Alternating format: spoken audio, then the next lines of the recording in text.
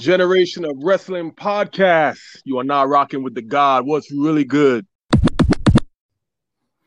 Ladies and gentlemen, welcome to another episode of Generation of Wrestling Podcast. As always, is yours truly, the 27-year-old piece of gold, the franchise, aka the showstopper, better known as the GOW's resident tribal chief. And with me, as always, I got my tag team partner, my brother, my family. He is the flyest in the room, Mr. 1, 2, 3. Pin that ass down, K Breezy, aka Tuco Kimbro. But tonight he is known as the Hooded Knight. Tuco, what's going on, man? Hey, what's good with you, pimpin'? You know, today is the day. I guess you can kind of say technically yesterday we started the long week of recording, but today is the official one of 6 episodes that we're doing, commemorating the longevity, the history, the fabled spectacular known as WrestleMania. So with that being said, Tuco, the host of tonight and the next 6 nights, man, shows as far as WrestleMania is concerned. Would you lead us off, my brother?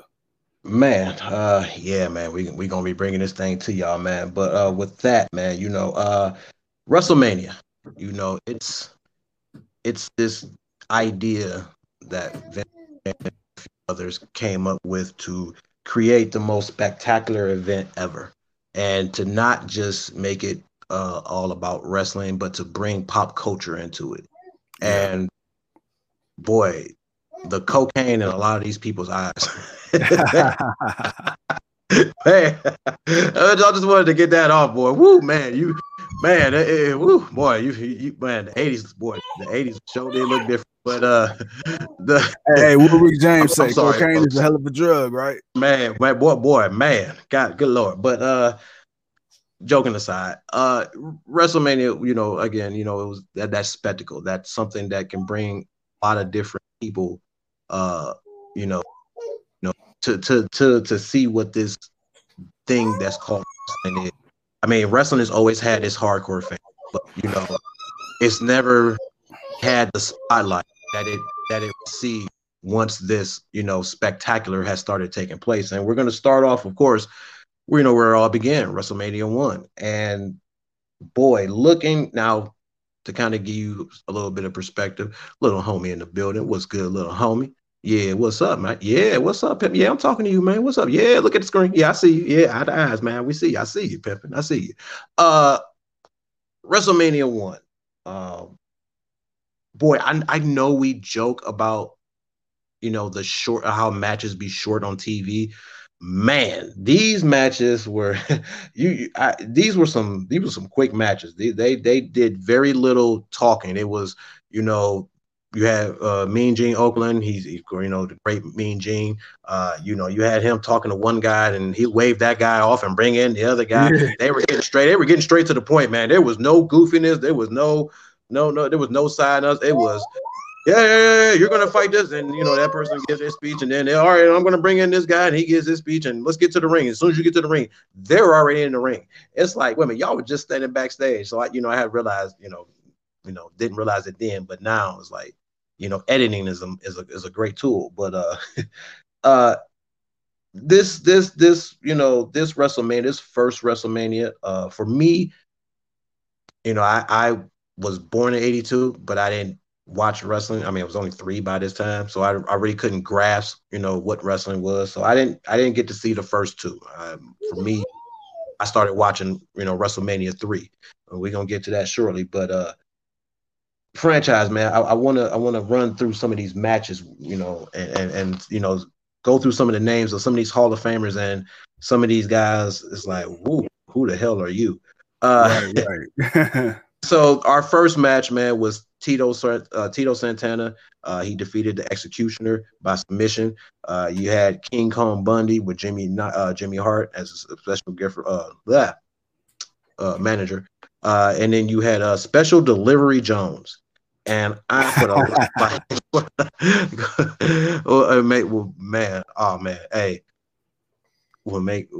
one pale in comparison. Hey, man, you know what? Look, we gonna do what we do, Joe. We gonna do what we do, man. The best we can. But Special Delivery Jones. I'm like, boy, how did you come up with this name? Like, Right. what made you call this man Special Delivery Jones? I'm like, man, all right, that's kind of okay. That's a funny one. And you had Ricky Steamboat. He wasn't a dragon then. He was kind of just, big, cocky, Ricky Steamboat. Boy, these guys were beefy. All these guys were. You could see the steroids running through them. Come on now. Hey, what they call it? Performance enhancing drugs. Well, hey, look, between that and everything else they were doing, but a lot of these guys looked good. We're joking, but it was awesome to see some of these guys, be the prime and see why they are Hall of Famers, that they are today. Next up, we had Brutus the Beefcake versus David was Sammartino. I might have said, Sammartino, the son of Bruno Sammartino. And it ended in a disqualification. But I got to say, at this point, I kind of thought Bruno was maybe, a little retired, but I guess he was semi-wrestling. Dude looked good. Like, the dude still moved and punched like he should be in the big picture going up against Hulk Hogan right now. And he shouldn't be, being they're out there for his son, which was okay. Understood that. But he looked like he could still go. Looked at a lot of these guys. It's like, man, I wonder why they didn't wrestle a little longer. But, this was their peak. This was their end of most of these guys' career. Next up, man, we had Junkyard Dog. He went up against Greg Valentine. And this was our first title match for the WWF. And it sounds so nice to actually say it. Hey, by the way, Junkyard Dog was my grandmother's favorite. Man, Junkyard Dog was a lot of people's favorite, man. He was that dude. He was that dude. But for me, this was kind of like the I don't know, the start of the show. Like I said, everything else, it went by so fast because there were short matches. But the one thing looking back at it, it looked at, because this first one, you could tell there were a lot of, we're just going to go out here. We're going to try to do our best. There was a lot of people forgot stuff. You could tell there was nervousness. You could tell, they were about, trying to be spectacular, but yet still, trying to be entertaining. And it wasn't really much that really happened in the first few matches. It really wasn't until like I said, you had the Junkyard Dog going up against, Greg the Hammer Valentine for the Intercontinental WWF Intercontinental Championship. And this was a pretty good match. It wasn't barn burner or anything like that. Of course, Greg Valentine, he got counted out. Well, he cheated to actually win the match. And then, because you had Tito Santana coming out and telling the referee, he cheated, and the referee decided to start a count, and so he restarted the match, and then he gave Greg 10 seconds to get back in the ring. And Greg's like, "Nah, man, I won." He was second guessing himself, but it's wrestling. But it ended up reversing the decision. Junkyard Dog ended up winning, but because it was a count out, he didn't win the Intercontinental Championship. But that was kind of like that's when it kind of picked up as far as the pay-per-view. Next up, man, we had the Iron Sheik and Nikolai Volkov. And man, I gotta say, I was fans of hating these guys just because they always felt some way about America, and to see the level of the level of where these characters went to really sell who they are. That's and that for that time in the 80s, I mean, you had certain countries that didn't really like America. And, to see the Iron Sheik and Nikolai Volkov with Fetty Blassie, the legendary manager, this was a really good tag team match, but again, it's like to see these two guys together, it's awesome because they were really a great tag team. Yes, the ring ropes were a lot looser. Matter of fact, they were too loose. Hell yeah. Somebody was gonna fall through them a few times. But it was a pretty good tag team match. They went up against the U.S. Express, Barry Windham and Mark Rotunda. and they lost Mark Rotunda and Barry Windham. The Iron Sheik and Nikolai Volkov became new WWF Tag Team Champions. Franchise, man, I want to ask you, but I also want to go back because I know you walked away, man. We had Junkyard Dog versus Greg Valentine for the Intercontinental Championship. Just tell me, for you, for somebody who was born decades later, decade and a half later, really. I was gonna say decades. Damn, bro. I said that. I'm like, wait a minute, you're not that old. Wait a minute, no, you're not that old. But for you to sit back and watch these matches, man, what did you think of when you watched this first WrestleMania? I mean, so when I watched the very first WrestleMania, the first thing that I did was mentally, you compared it automatically to the most recent WrestleManias, right? And you see just everything was so much different, right? The whole vibe of everything was so different back then. I mean, it still is very pop culture center. You still get your celebrities, you still get your outside celebrity icons, but back then you can tell like they were really, really trying to solidify it as like the Super Bowl of wrestling. And like I said, you had Liberace, you had Mike Tyson, you had so many. I'm not Mike Tyson. Oh shit, excuse me, that's way too early. You had Muhammad Ali. Then even when they had a couple WrestleManias later, when you had the WWF and the NFL Battle Royal, it was like stuff like that where I'll get to that. It was just like you can tell like they even back then. Vince McMahon was always thinking, as far as beyond wrestling, right? The entertainment aspect of it. And that's truly what it was, man. It was a spectacle. It's that one night a year where any and everything, like this truly was the center of pop culture. This is where Hollywood and sports really, really met truly. And the cool thing about WrestleMania, like even then, like you said, the matches were so much shorter. It's like they got right to it, like match after match after match. The promos, I was thinking that too, because I'm like, damn, you got Mean Gene in the back, and 1 minute he's talking to one person, then like 2 seconds later, he's talking to the opponent. Yeah, I'm like, how the hell? I'm like, okay, and it's funny because like half the damn time you didn't even see like full entrances, like the damn opponents was already in the ring. Like, hold on, what's going on? What kind of witchcraft is this? No, and you didn't get a full interest until you got to the Junkyard Dog. When you got to that Intercontinental match, that's when you finally seen someone actually come out in the crowd. It's like, man, where's the interest? I want to see the people react to the fan favorites or the people they hate the most. Like, that's what I like. But they were just quick in getting to it. And another thing about it too was with these WrestleManias and just wrestling in general back then, the style was so much more different. It goes back to what I said a while. Yeah, it felt more like it felt more.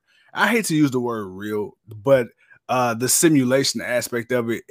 Some of these matches, you really couldn't see through people's shit. You really couldn't tell like if this dude really got jawed or not. And it was more of a ground and pound style. I mean, you didn't really have the prettiness of it. Like today, wrestling is very polished, it's very pretty, it's very acrobatic, Cirque du Soleil type. Back then, you had guys who could kind of do a little bit of this and a little bit of that, but for the most part, it was suplexes. They were stretching you. You was getting popped across the nose. You was getting, big booted across the face. It was it was really rough and tough. And it's like you say, these guys were built back then. Everybody was solid as hell. It wasn't really too many, Shawn Michaels walking around back then. Everybody, you had the Hulk Hogans, the Mr. T's, the Brutus the Barber Beefcakes, so you had the big guys. I think you said earlier, who was we talking about? You said, Mike Rotunda, Barry Windham, these guys weren't, really small guys. So back then, everybody legitimately could shoot fight and whoop your ass, behind the scenes too. So man. Cocaine's a whole other drug. But next up, man, like I said, after that, man, we had the tag team match. You had the Iron Sheik and Nikolai Volkov. They beat the U.S. Express to become the new tag team WWF tag team champions, which was, a good thing for them because they were over, as being those foreign heels that, they always put down America for what America pretends to be, and it was appreciated because the character. It's the character. You always got to look at the characters, and this was character driven. Everybody had a character. Some people were just regular guys, but that maybe that was the one thing for me. But it was the first WrestleMania. You got to start somewhere and then build it up and go beyond. Next up, man, we got Andre the Giant going up against Big John Studd. Career versus $15,000 body slam challenge. Now, when we got to the interview, okay, and I never paid this no attention. Now, mind you, I didn't start watching wrestling until WrestleMania 3. I never really watched WrestleMania 1. So today or yesterday was the first time I actually watched WrestleMania 1. Right. And WrestleMania 2, but what I noticed is when they were doing the interview, and you had the great Bobby Heenan, rest in peace, Bobby Heenan, the best in the business, that dude, the weasel, and John Studd, they were talking, and they opened up the money, and it was just a whole bunch of crumbled up bills, and I started to think, I'm like, I wonder how much of that is actually money.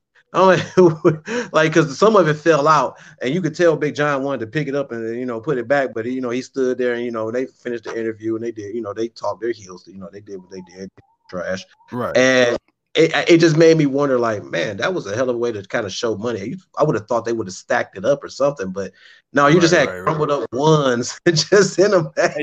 Bro, you had to crumble it up so we couldn't identify how fake that shit really was. Oh my god, I noticed that, and I was just like, wow, man, like, damn, did they really crumble up all them bills like that? And they had the match, and it wasn't much. They went back and forth, and Andre, and of course, he had to body slam Big John in order, or he would have to retire. He body slammed him. He won, and he took some of that crumbled up ones and he threw it. I don't even know if it made it to the crowd. Now, I believe the money on the top might have been money. It might not have been real hundreds, but it might have been real money. Now, anything other than that underneath, that was just paper or whatever they had in it. But you had Bobby Heenan, who stole it from Andre as he was trying to toss out the money, and they ran off to the back. Typical Bobby Heenan, tactics, which, you kind of appreciate that as a manager. Next up, man, we had the singles match for the women's WWF championship, and we had Wendy Richard with Cyndi Lauper. Again, a lot of cocaine in the eyes. Defeated Luna Kai with the Fabulous Moolah. And hearing the Fabulous Moolah, you heard the stories. You hear how she was as a manager, as a wrestler, her aggressiveness, and to listen to her talk, it's like, man, I could see why she was badass. I could see why she whooped a lot of people. I could see why she was the great that she was as a wrestler. We're not going to get into the other stuff that came later, but to the personal, right. But this was a. To kind of kick it off and move on, man. Wendy won. She retained. She won the championship back. They had a little back and forth with Moolah, but again, it was more about the star power. It's more about the spectacle of it. The fact that you had Cyndi Lauper there, and having a kind of gripe with Fabulous Moolah, but there to help Wendy win. And that's what the allure of WrestleMania is. It was that bringing someone you wouldn't have thought you would have saw be there and be a part of it. And actually seemed like, they were actually enthused, and actually like, wow, this was actually fun. I wouldn't mind coming back and doing this again. So, that was the allure of WrestleMania. The match wasn't half bad. It wasn't bad. It wasn't half bad. But again, like you say, a lot of these matches, they were ground and pound. But it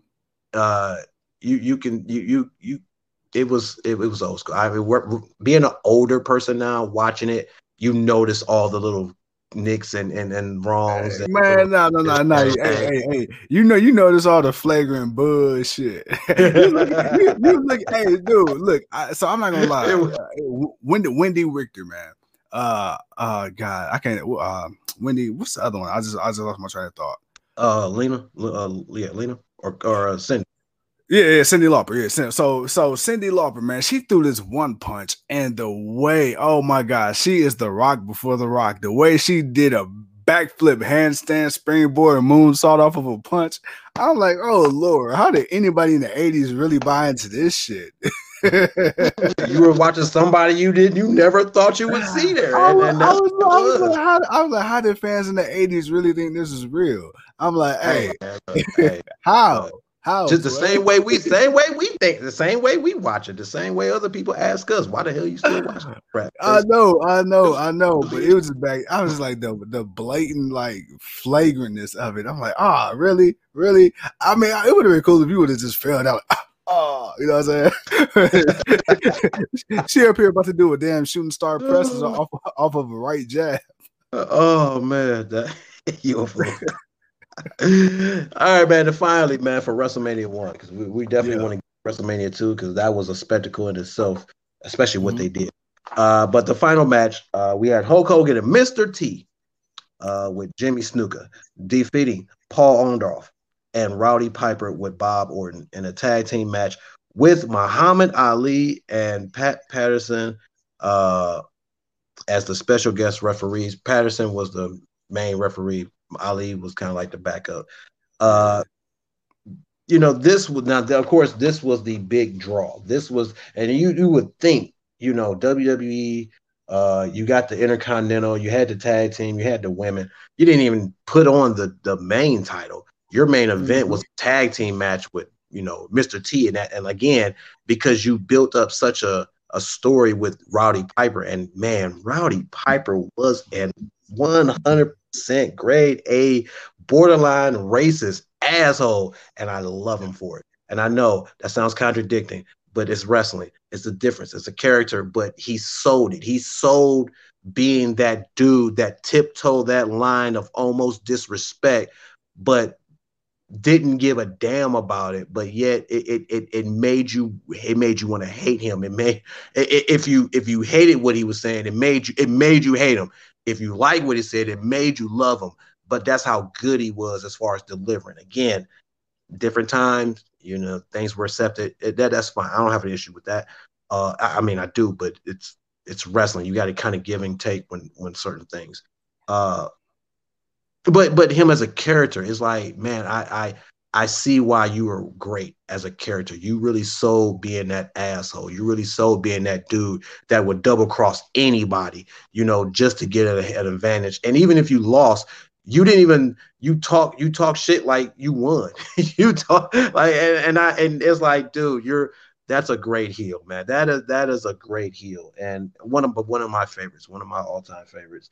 Of course, Hogan and Mr. T won because Mr. T is a celebrity. But to see him kind of be in the ring, and Mr. T kind of, he wasn't bad. He wasn't great, but he wasn't bad. Yeah, he held his own. He was serviceable. Mr. T threw a couple of arm drags and a couple of body slams and whatnot. He did a couple of Performance Center worthy moves.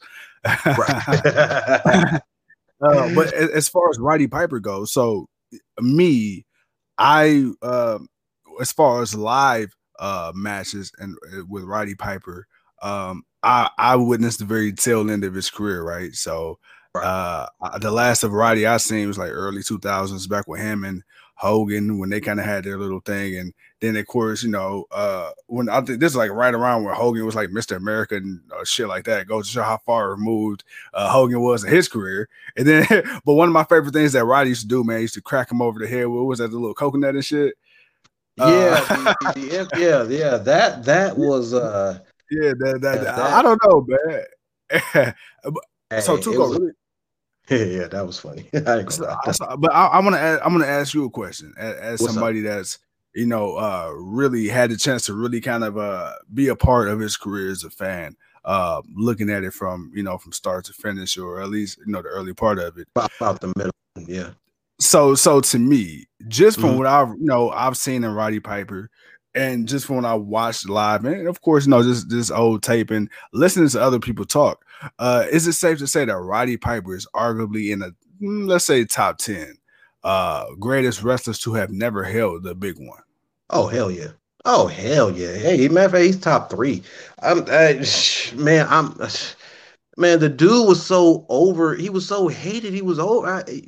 If you wanted to put the championship on somebody, uh, like a Rowdy Piper, but it back then it was more about there was only maybe one or two guys that really were real top heels that held the Yeah. championship. Everyone else was pretty much a babyface. Hogan held the title for damn near the whole '80s. Every now and then it was somebody else, but he damn near had the championship the whole '80s. So if there were the opportunity, but the thing was, and maybe at that moment because he was so controversy, maybe they didn't put the championship on him, but it might have been one. It should have been probably one of the greatest things you could ever did because what would have been better than to have the one guy that everyone hates because he's just such an ass, and you build up whoever to beat him for a championship. That would have been a spectacle in itself. People would have paid and wanted to see that because they would have wanted to see him lose. Right. And I think that was a ball they dropped as far as a company. But like I said, this is just the first one. This is just the first WrestleMania. We kind of went long with it, but we're going to get through these next five. But this is the first one. I felt like we didn't really kind of talk about it and give it its due. But it was that prototype. It was that one. Okay, we're going to put this out. We're going to see what we can do. And like I said, they put on a lot of matches. It wasn't a whole lot of hype as far as the celebrities, but when they did have the celebrities, they did do something to make it feel, otherworldly, not just a regular WrestleMania. So when we and I think they learned that lesson because boy, oh boy, when we got to WrestleMania 2, they decided, you know what? WrestleMania, this people took to it so well. The reception for it at that time was so great. You had a lot of people that seemed interested in wanting to do something and be a part of it. And so they decided, well, you know what? Let's do it in 3 different places. So we're going to do a WrestleMania in 3 different cities. We're going to put 4 matches on each card, and we're going to start the first one in the Nassau Coliseum, I believe in New York, and then they went to what was this? I got to look at this name because I know it's not the name no more. The Rosemont Horizon, Rosemont Horizon in Chicago, and then you had the Coliseum in LA. And this one was definitely for me. WrestleMania 3 was of a spectacle, but this is where they saw, okay, this is where we need to change things up. This is where we're going to evolve and make WrestleMania a little bit more. And you had the magnificent Marco with Mr. Fuji, one of the all-time great managers, man, Mr. Fuji, and Paul Orndorff. They fought in a double count out. You had Randy Savage with Miss Elizabeth defeating George the Animal Steel for the WWF Intercontinental Championship, and of course the story of that match, which seemed to be for me, I felt like that was one of the big matches of the show, but because of the story, you had Animal, he had this thing for Miss Elizabeth. We all had, for me, we all had a thing for Miss Elizabeth. Ain't nobody who watched wrestling that didn't like Miss Elizabeth or one of She was the girl next door, man. Man, oh man, Miss Elizabeth. Yeah. Oh, what a hey, Topanga. Yeah, that's pretty much what it was. She was the Topanga boy before we knew it. Then you had Jake Roberts beating George Wales. I'm sorry, George Wales, just a regular guy. Now this is the one thing that I do. I guess I understand, but always wondered why they didn't do more bigger matches. Why didn't you have more? Because a lot of these matches were just like regular matches. These were matches they weren't WrestleMania level matches. They weren't. There weren't always WrestleMania worthy opponents. But again, this is just WrestleMania 2. You got to work what you got. Plus, when you're doing it in 3 different locations, you gotta make sure you have proper matches in certain cities. So there's certain passes that it's like, okay, I give that a pass on that. But you had star power, but I feel like there wasn't no bigger match than Mr. T versus Rowdy Piper. And again, we're coming back to Mr. T and Rowdy Piper because of their past feud, what happened before, and Piper just can't let it go, and he would not let it go. And This was supposed to be, I guess, 10 rounds, but it didn't go to 10 rounds. I think it went about 4 or 5. Of course, I'm going 10 rounds. Right, man. But they, man, you know what? Watching it, the first few rounds was pretty decent. I'm not gonna lie. I'm not saying it was a great boxing match. I mean, it's wrestling, but it was like, all right, man. You know, Mr. T came in with a game plan. He bobbing and weaving and throwing in hooks and everything. And Piper, boy, Piper didn't look too bad. But once it got to I think it was like the 5th or 6th round, that fatigue started to set in. Man, right, man, and you saw it, and then it was like, but I think that made sense as far as the story. With that, man, before we move on to the second part of this WrestleMania 2, what did you think of the Mr. T versus Rowdy Piper in the boxing match? I think it's safe to say that in this match, neither one displayed pure pugilistic ability. As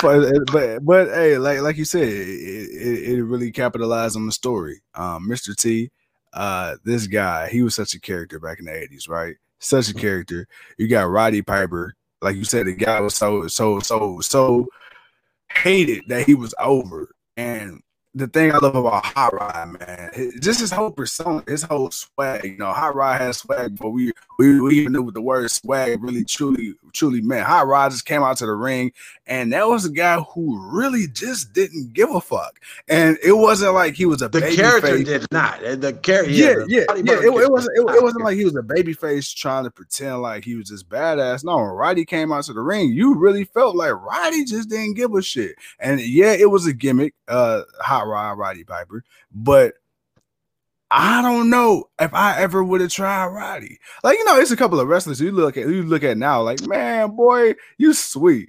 But I don't know, Roddy, man, that's not a guy, man. I think, you know, any regular, normal, sane human being would have tried. And that's coming from just a fan perspective. So to see, you know, just that energy being translated through the television, man, Roddy, he definitely, man, he took his character, man, and he lived it, and he made it realistic, and he made it as entertaining as possible. And like you said, man, with Mr. T, I feel like those are two odd people to put together, but it worked so well because of the story. They made it work. And like you said, by no stretch of the imagination was this, you know, a Floyd Mayweather or a De La Hoya hell or even a Butterbean type exhibition.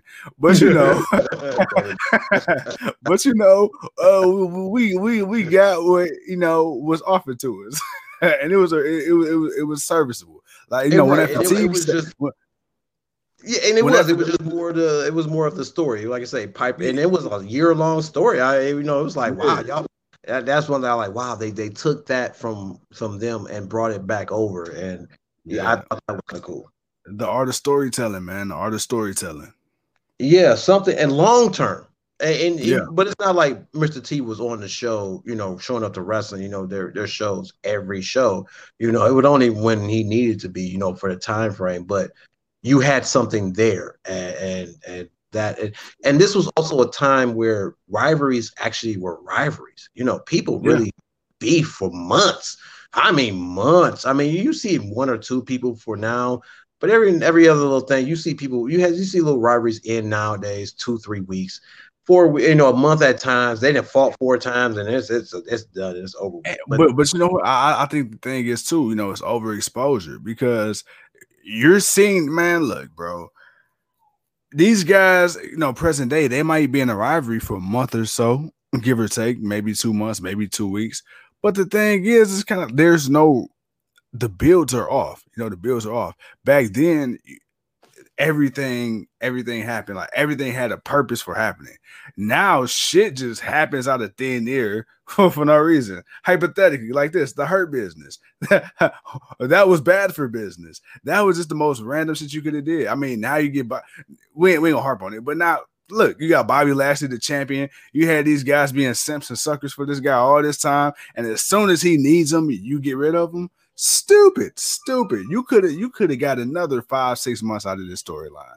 But you know, like you said, back then it was the long-term storytelling. And like you said, he wasn't on TV every single week either. He was on TV as needed. So you didn't wear out his welcome. And I think that's kind of what we're missing today. I think today we overexpose too many people. Like, even like with Bad Bunny, hype.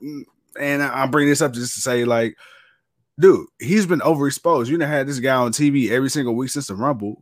And what has he done? Nothing he has done has made me want to see him wrestle at WrestleMania compared to when he showed up at the Rumble. But I felt like maybe people would have, you know, got to an altercation or two. Boom, you took him off TV, and then you kept building it up without him being there. It's like, okay, I wonder what he gonna do. Whatever. So I think it's not only the story you tell, but how you tell it. Yeah, most definitely.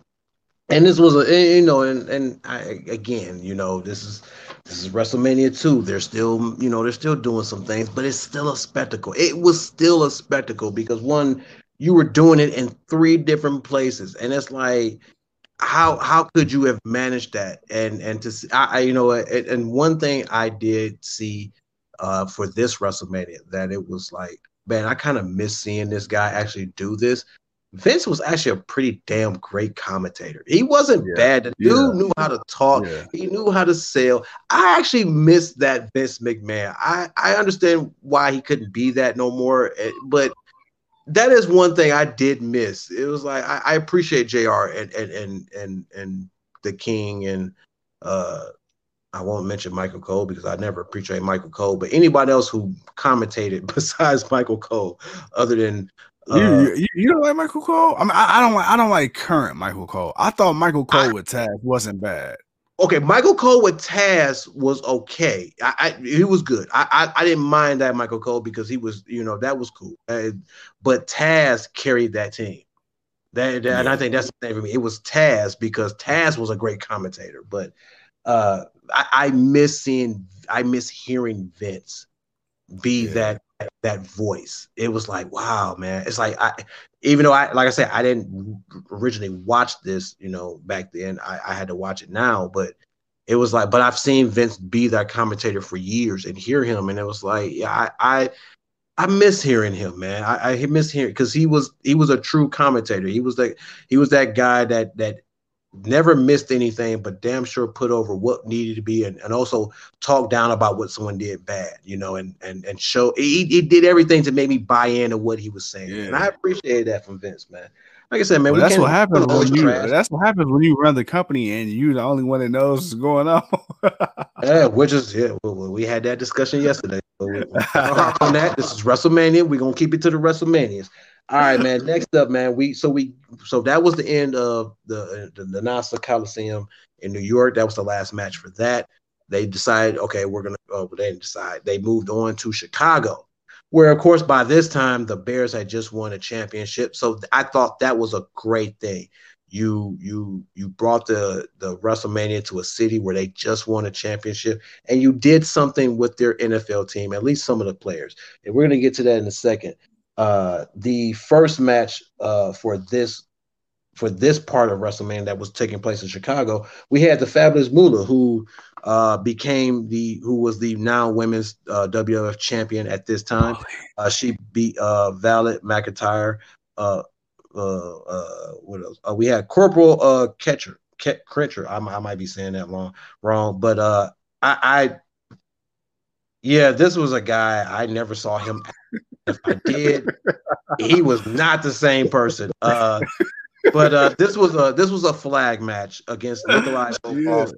So this was the typical American, but this to me did not feel the same as when they did it with Hulk Hogan and others later on.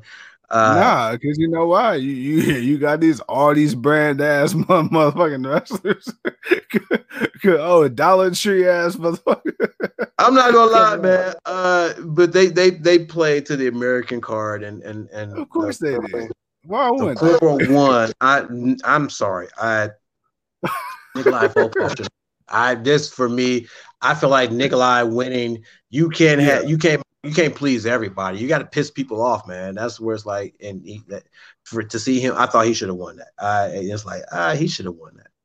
I wanted to what does that Joe say? I wanted to Mr. T versus Piper, Corporal NFL Battle Royal, and of course Hogan. So you were at that one. I man, yeah, well, you wanted that one, but yeah, I wonder how that one went for as far as people buying it. Like, man, like they got the matches out, but like, which WrestleMania are you going to show up to?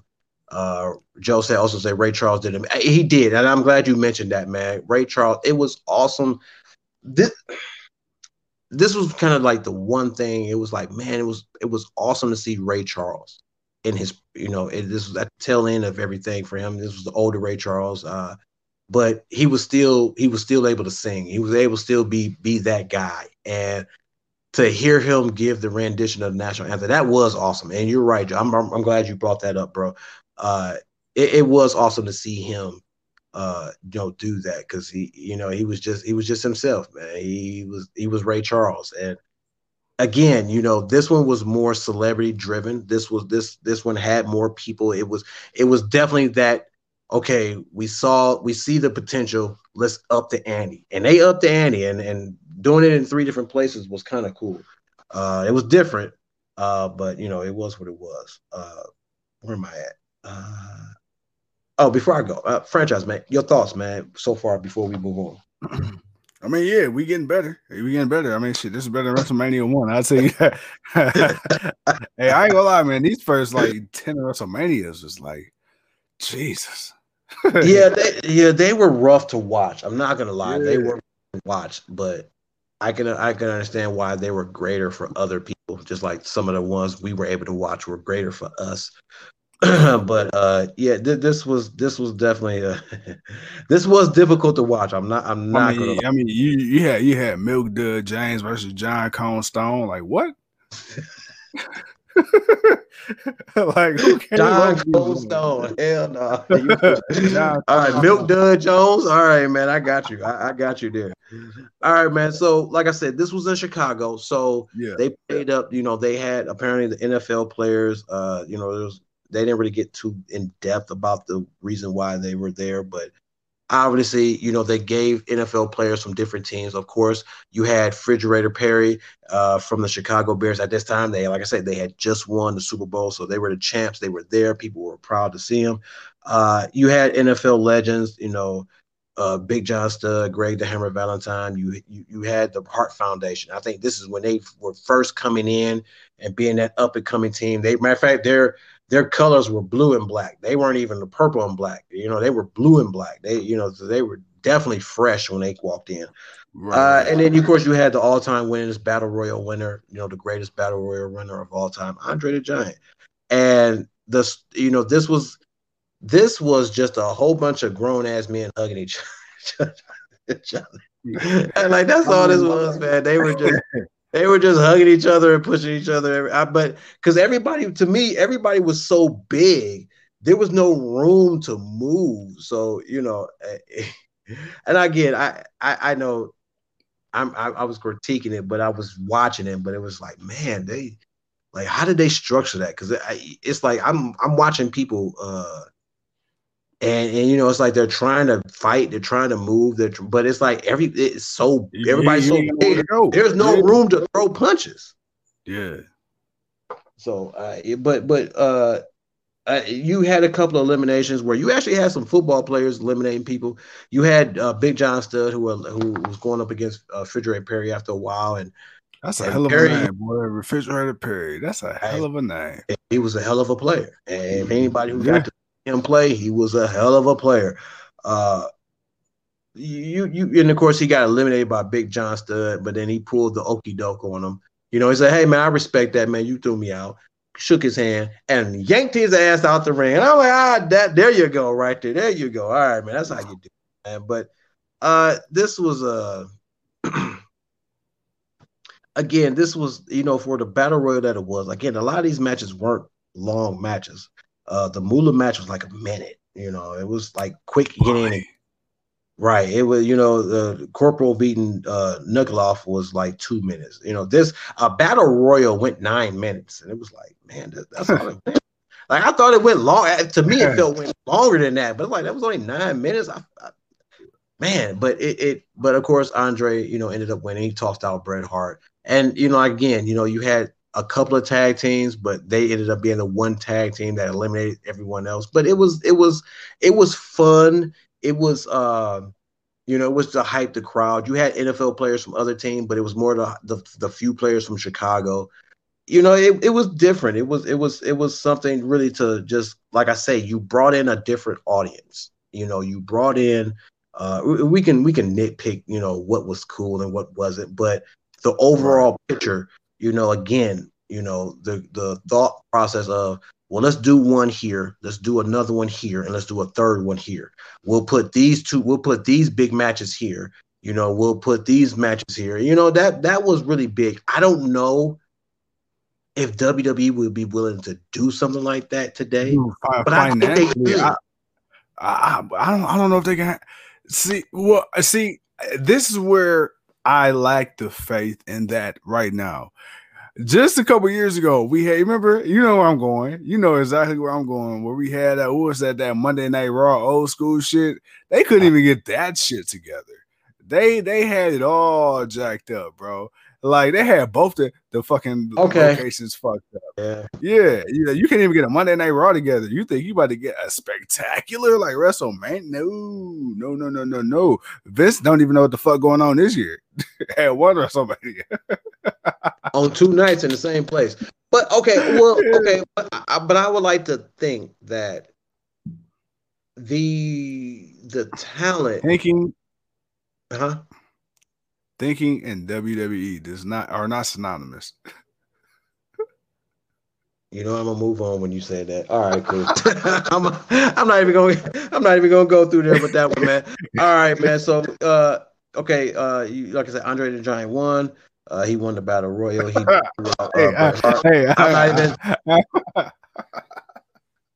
I'm not even gonna argue with you about that one, man. You know what? We ain't got the time for that. Last match for this part of the WrestleMania in Chicago, we had the British Bulldog, the British Bulldogs, Davey Boy Smith and Dynamite Kid with Lou Albino and Ozzy Osbourne, who definitely had that look in his eyes. Going up against the Dream Team, man.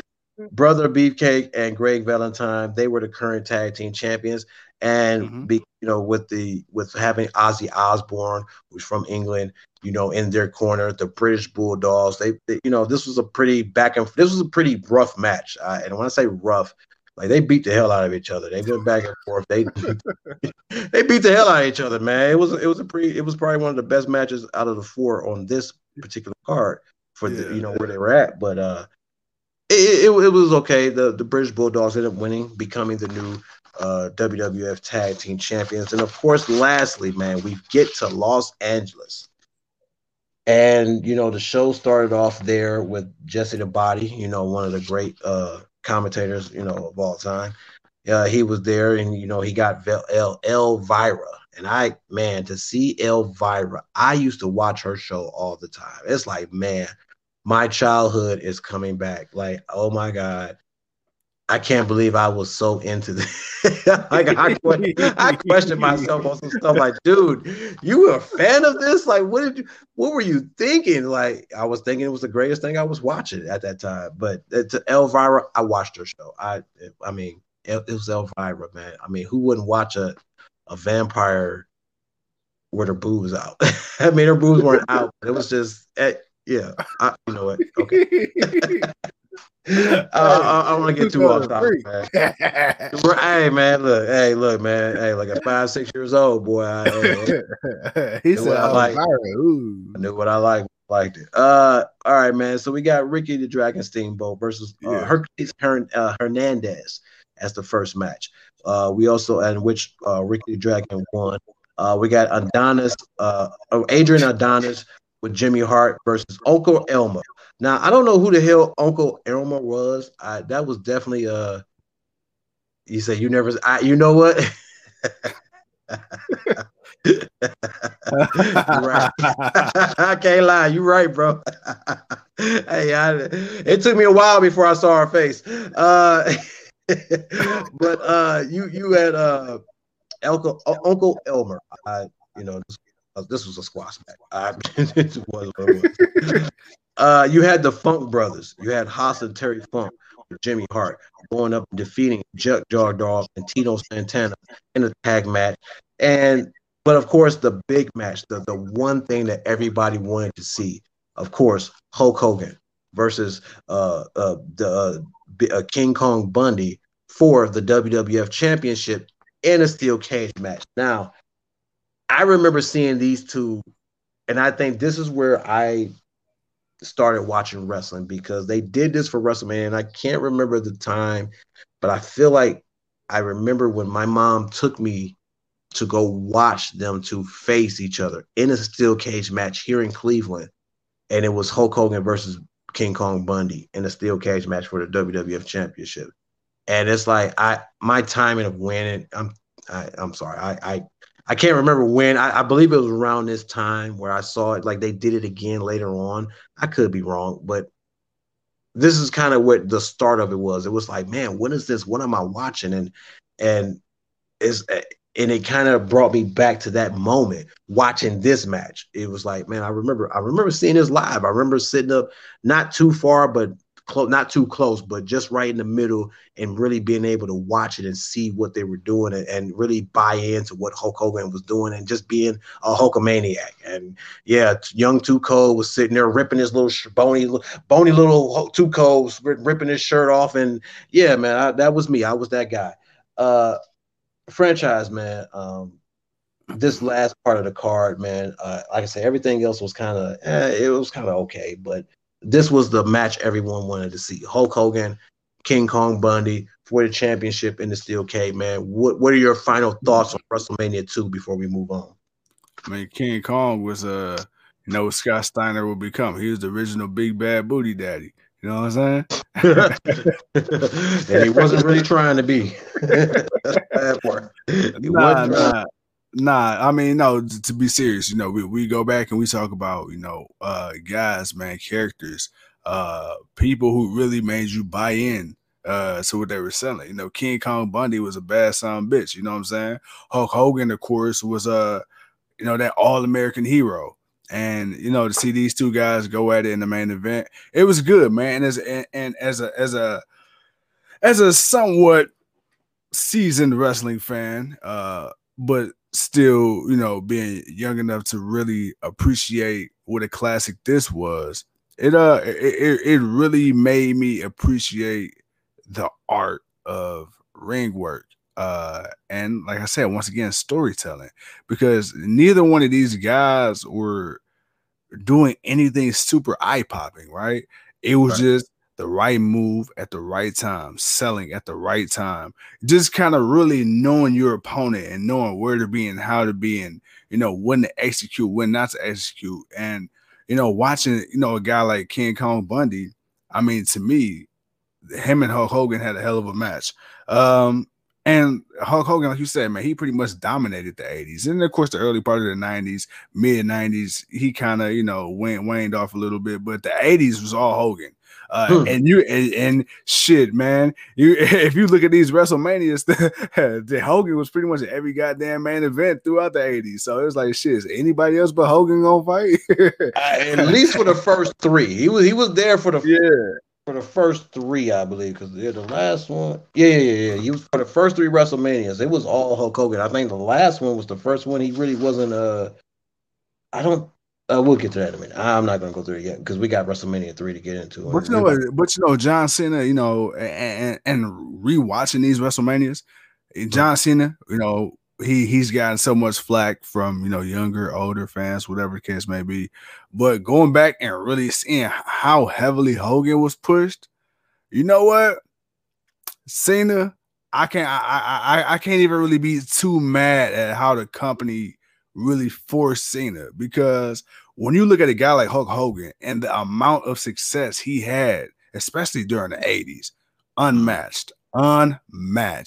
And looking at it and looking at the current landscape now, Cena, you had Rock, you had Austin, but Cena was probably the closest. And I'm gonna put it out there. Cena would probably be the closest you will ever get to Hulk Hogan in a very long time. And as good as Roman Reigns is doing now, not even Roman Reigns is gonna reach that Hulk Hogan level. Nowhere near. Well, for Cena, one, his character is off the back of The Rock and Austin. The one thing that's a difference for him is he started out as a kind of like a baby face, and then he turned to heel. The heel got him more recognized, but once he became a baby face, he stayed baby face. So from that point on, he was truly that next Hulk Hogan. As far as what he did, and like you watching it back, and again, I was a Hulkamaniac. So it's like when I look at what John Cena's doing, I understand it. But the difference is, well, not really. When I guess when you think about it now, there really wasn't no difference in Hulk Hogan either. At this point in time, you had other people that, could have been champion or worthy of champion, especially Macho Man Randy Savage. He was definitely worthy of being a champion, and they built up to that later on. But it was kind of the same thing. You had so many, but I feel like you had more credible guys then as far as characters and being, people wanting to see them than you do now. And at least have that thought that maybe the guy you like can and will actually win. So that was a little bit different. Hey, now we're keep on it the going. WrestleMania. Oh, go ahead, man. Keep it going. Yeah, I got you. So now we're going to move on to WrestleMania 3. And this is, for me, folks, this is the WrestleMania that this is what really brought me into like really enjoying it. And this was like, oh man, I got to see this. I got to watch it.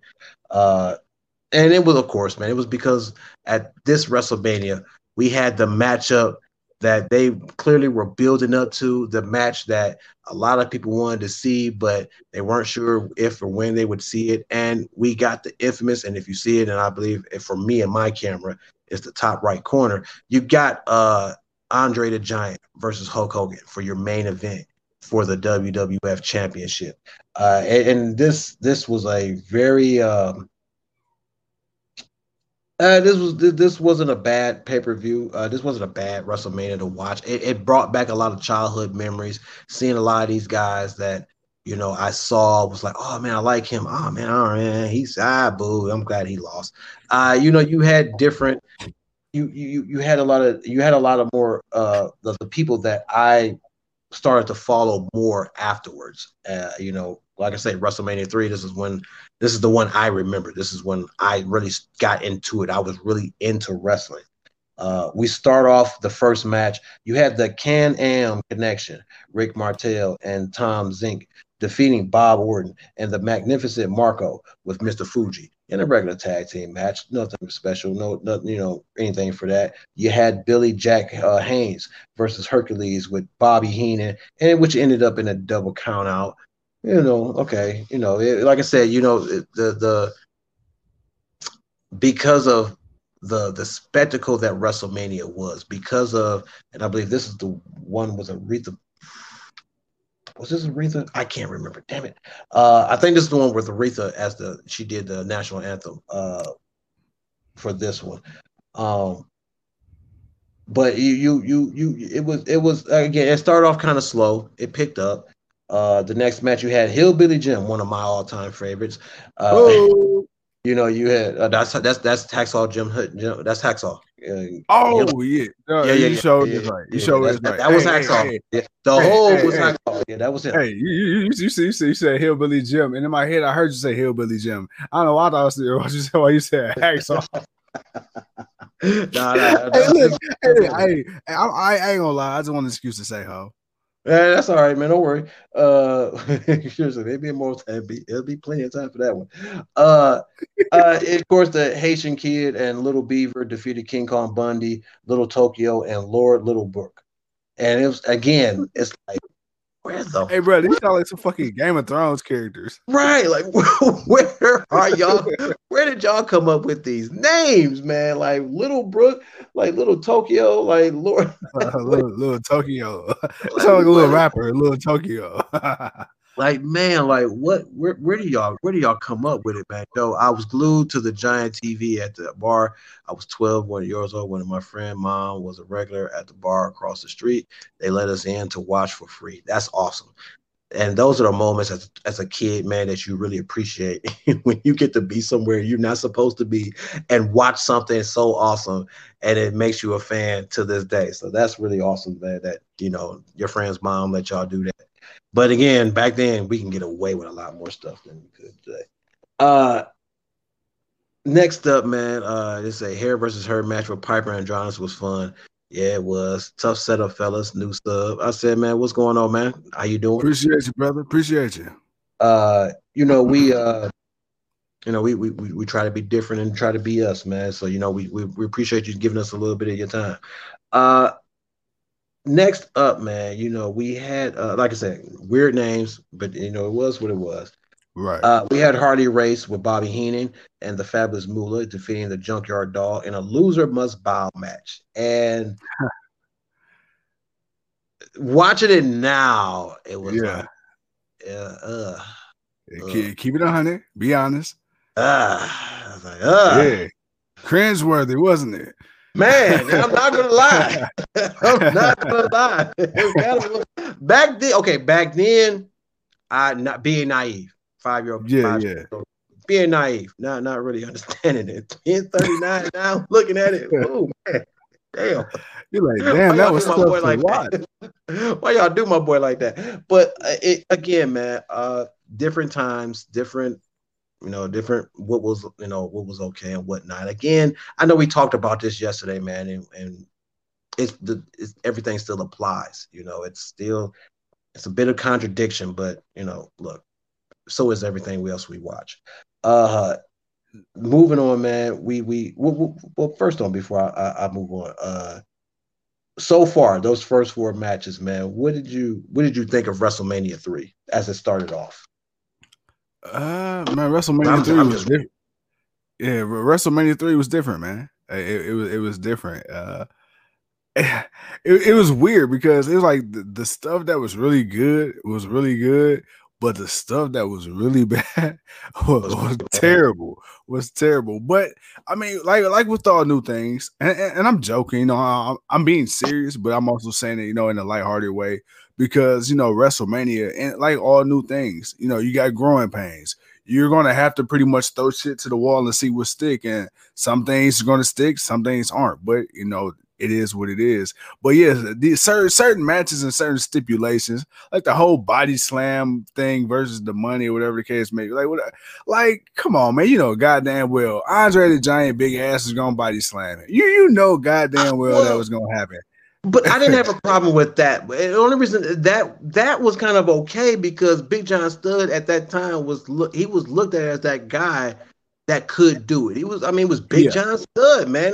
Dude, he was huge. Nobody could really mess with him. So it wasn't as if he was like Santino Marella or something going up against Andre the Giant. Man, this was a dude who had the strength. He was big enough. He could legitimately pick up the Andre the Giant and body slam him. But he walked into it. Let me tell you what would have made my day. A WrestleMania moment. I got one for you, bro. You ain't gonna believe this shit. Funaki body slamming Batista. Now, if he would have did that shit, you would have made my day. First of all, Funaki getting a match on WrestleMania, wake the hell up. Hey, I remember I used to play. I was at SmackDown, Know Your Role, and I used to like Funaki and Takamichi Nuku. The fact that you remember Takamichi, oh man, I can't even say his name, but the fact that you remember that is awesome. And I used to get my ass whooped by Gangrel and Chris Blackman. Oh man, Funaki, I only wrestled with Funaki and Takamichi just because they had some cool ass names. They moveset was trash though. Funaki, man. What did you expect? It was Funaki, man. He was a joke. Hey, I'm starting to realize that Michael Nakazawa is just AEW's version of Funaki. But his is worse, man. Shit, at least Funaki got to wrestle. Jesus. All right, man. So let's move on to 3 because we got 3 more of these to get through, and we're already an hour in, man. Side note suplex. What's going on, family? What's going on, brother, man? Listen along, man. We appreciate you, brother.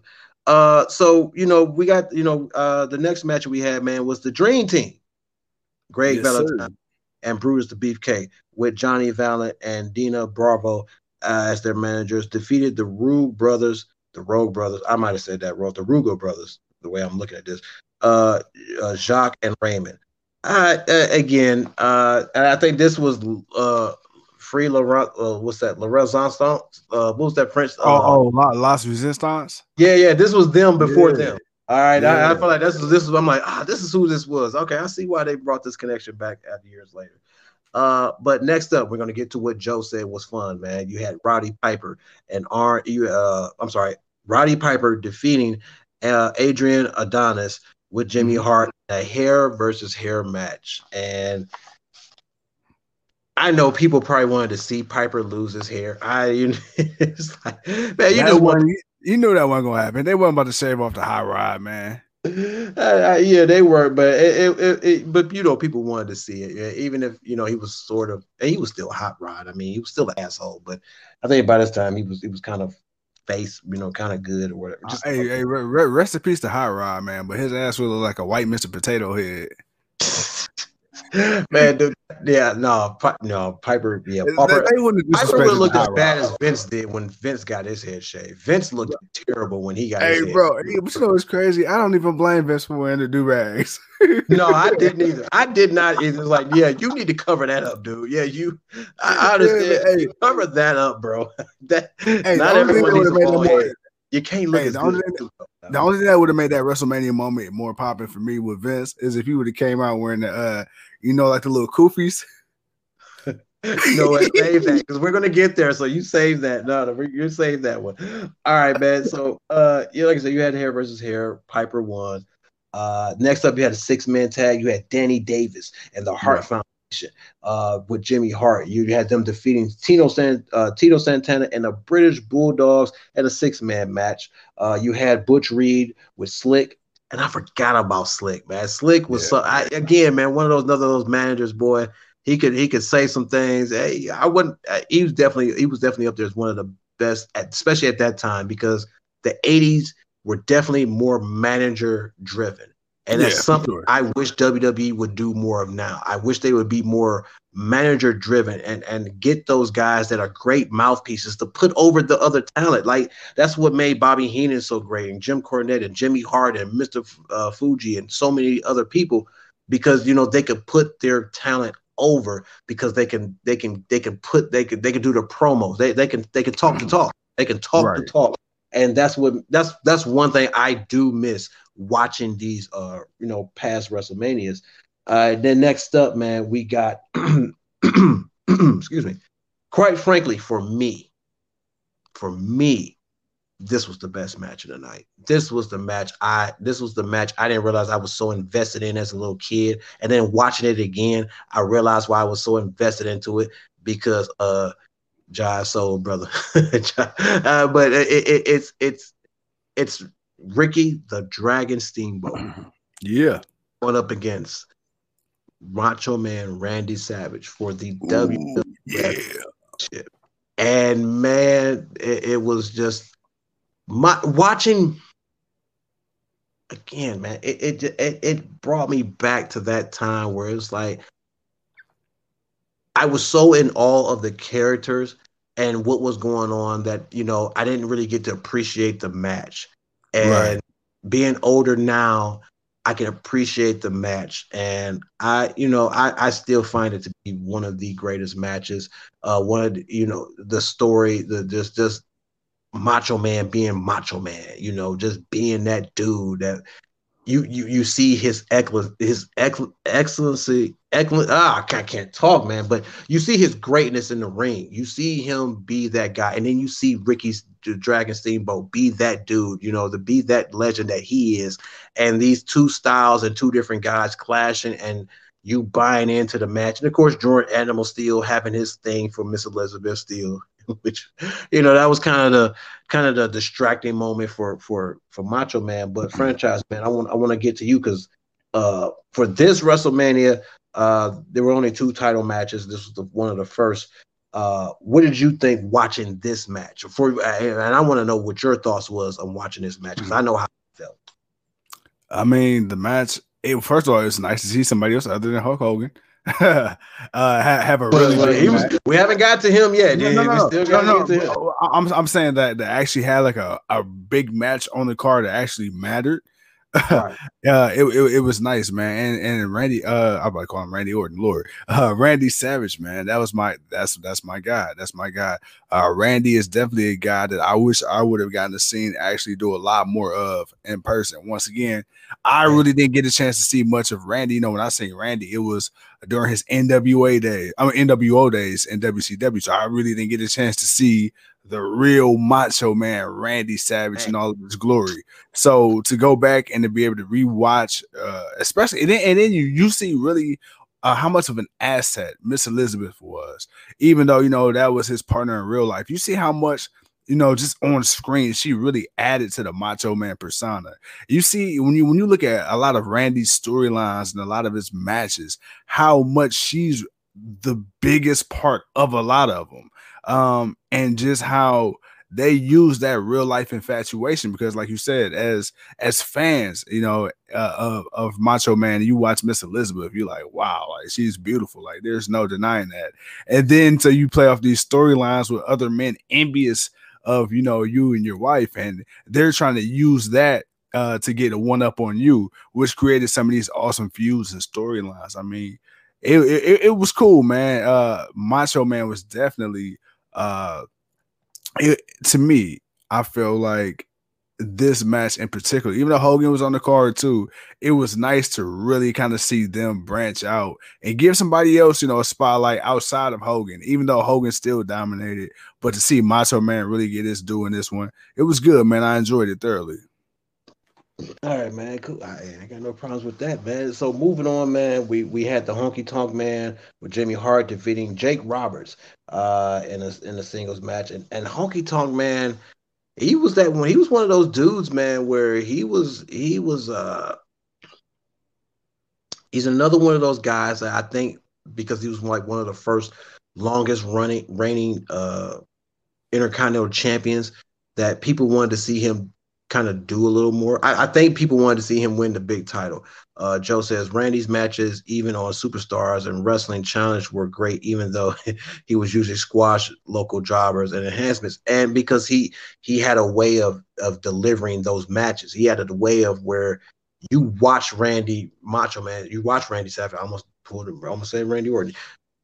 You watched him and you were just in awe in the way he delivered what he did. Again, guys that were great at what they do and making sure that their spots and whatever, you know, it put them over. It made them look the way they needed to look. So you're right, Joe. Watching what, like I said, again, going back and watching Macho Man through these, man, it brought back a lot of great feelings, and why I like wrestling, why I'm a fan of wrestling, why I bought into it early on and still to this day. Next up, man, we get the Iron Sheik and Nikolai Volkov defeating the Killer Bees, Brian Blair and Jim Brazil, by disqualification, of course.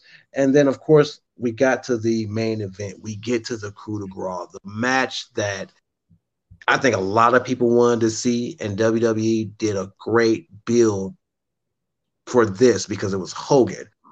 Because you had you had Ted DiBiase getting into the ear of Hogan, Andre the Giant. You know, this was when Ted was kind of really just no, I don't think Ted was around this time. This was just Bobby Heenan, but they were really building towards Ted came later on. They were really building you know, where they thought Andre and Hogan was friends, and then Andre no, he wants to be champion. He wants to prove he's the best, and you had the perfect guy to go up against. You had this guy that a lot of people can't beat. Andre the Giant, he's someone a lot of people don't beat. The dude down there won every match. No one could really put him up. The crowd was hot. I was hot. Everybody was hot for this match, Joe. And you're right. It was the way they built this. Of course, it was the one thing everyone wanted to see. But like you say, it was awesome to see, you know, Steamboat and Savage have such a good match, and what they did, it stole the show. But for me, it stole the show. Now, Back then, you couldn't tell me nothing about Hogan. The fact that we get to this match and you see that Hogan is struggling. He's struggling, to against Andre, and and then he hulks out of it. He finds that inner power. The crowd is getting behind him. The people are cheering. People started taking their vitamins and saying their prayers, and Hulk Hogan was getting that strength, and he had to come back, and he was able to pick up Andre the Giant. And man, watching him do that, dude, I had a moment where it was like, as a kid, I was so in awe by it because I'd never seen no one pick him up. At that time, when I started watching, I'd never seen no one pick up Andre. So to see Hogan be able to do it and get the leg drop and get him for the pin, I probably, if I was to ask my mother, man, she would probably tell me, man, I was just all over the place. I was just so pumped and happy. And then watching it again, like I say, it was just another one of those moments where it's like, man, this was so bone-chilling, like goosebumps. It's like, man, I've watched this. I know what happens. Why am I getting chills watching it? Because it was the thrill, it was the story, is what brought you into it. Franchise, your thoughts on this match before we get to the next wrestling? Well, in the moment, I wasn't alive. I was a swimmer in the sack of nuts. But once, my dad decided to do the right thing and to shoot me out into the world. God damn you, man. All right, go ahead, man. And I became able to grow organs and eyes. Dude, get to the match, man. Get to the match, man. We ain't got that. We're going through step by step of birth, man. No, man, we ain't got that, man. Let's go, man. Hey, man, look, you know me. No, seriously. Oh, man, damn, I'm funny. Nah. Hey, so this is one of those iconic moments. The slam heard around the world, followed by the leg drop. Hogan and Andre, they fought several times before, but this was the match that really, really solidified their legacy and their history. This is something that will be forever remembered. From now until the end of time, when you think of professional wrestling, when you think of WWE, when you think of WWF, when you think of WrestleMania, you can't say WrestleMania without mentioning that slam between Hogan and Andre. Because like you said, Andre the Giant, he was that, a real life giant. You hear stories of Andre behind the scenes. You hear stories of Andre on the plane. You hear stories of Andre just wherever, whenever, by whoever. And the guy was truly larger than life. And you got Hulk Hogan, that all-American hero who could defeat Andre, who could slam Andre, who could make it look believable. And of course, man, it's Mr. Each of them to say a prayer is Hulk Hogan. So the match itself, once again, the storytelling was impeccable. The way they set it up, the timing of the slam, I felt was perfect. I felt like they worked the match long enough. It wasn't like Hogan just came in and just slammed Andre. No. You had to build to that. And Andre did such a great job of, making Hogan look strong when he needed to be strong. But then he also did a good job of cutting Hogan down, showing his size, showing his strength, showing his brutality, the psychology of it, was really what did it for me. And like you said, me some 20, 30 odd years later, going back to rewatch this moment in time, I get excited watching it, and I know what happened, right? So I can just imagine being somebody who actually seen it like live or in that moment. I could just imagine just the landscape of wrestling then, how huge of a moment that really must have been for a true fan back then. Yeah, I think what is this pay-per-view? Man, I don't think I went to sleep. I think this was one of those nights, man, where I was supposed to be in the bed 2 hours ago. I was up watching WrestleMania. That's why I appreciate you. Thank you, Mama, for letting me watch WrestleMania. Next up, man. But again, this is what truly grabbed me, to really, have this love for this business. But next up, man. So we got Hogan and Andre, and apparently after that WrestleMania, they went back and forth, for the championship. Ted DiBiase and all that, whatever, tried to get it. You had all of that, and ended up being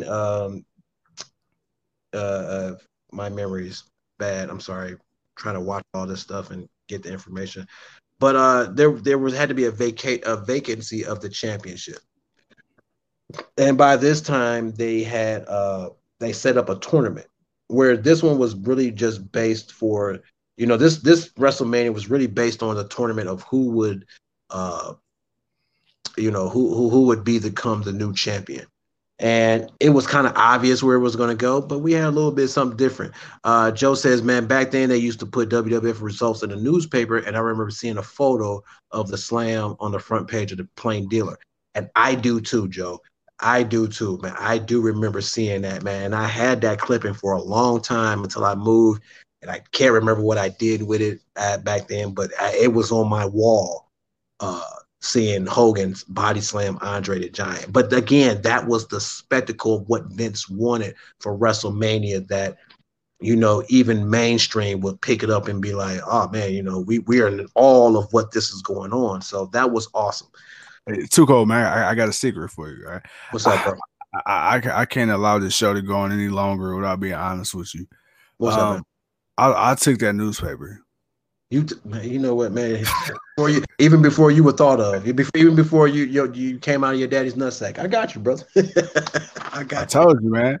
I came out flying like a fastball from Roger Clemens. I see, man, right off the wall, and then took it with you. I got you, brother. All right, I got you, man. That's why you're gonna end up owing me that sandwich after. We're gonna talk about that later. But again, WrestleMania 4. This was pretty much more set up for the vacancy of the WWF Championship. The first match, man, we had a battle royal. Bad News Brown won by eliminating Bret Hart.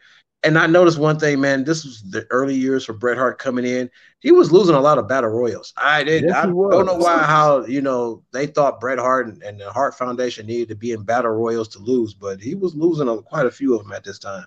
The first match in the first round of the tournaments for the championship, we had Ted DiBiase with Andre the Giant and Virgil defeating Jim Duggan.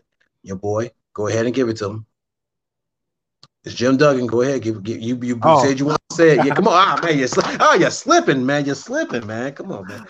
I got you. 3, 2, 1, ho! There it is, man. Then the next match we got Don Marco with Superstar Billy Graham. Man, Superstar Billy Graham, another guy looked like he could still whoop ass, and at that time he still like he could whoop ass. Defeating Donnie Bravo.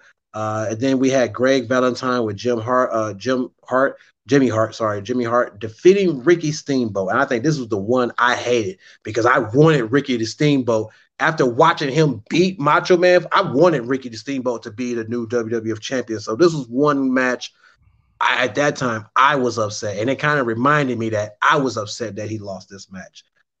Next up, man, we had Randy Savage with Miss Elizabeth beating Butch Reed with Slick.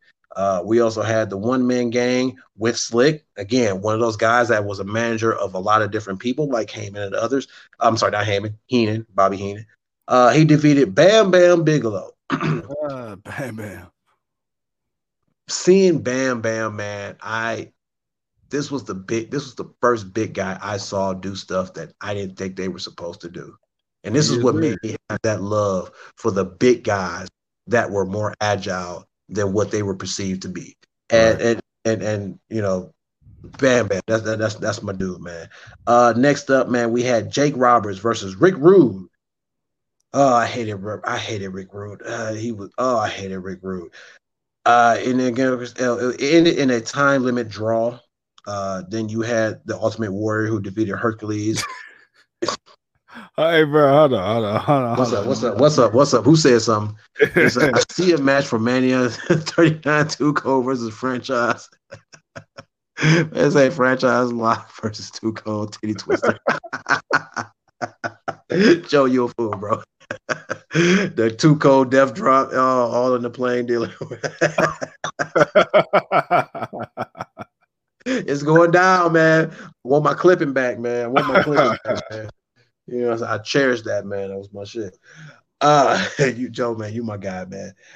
Next up, man, where am I at? Warrior.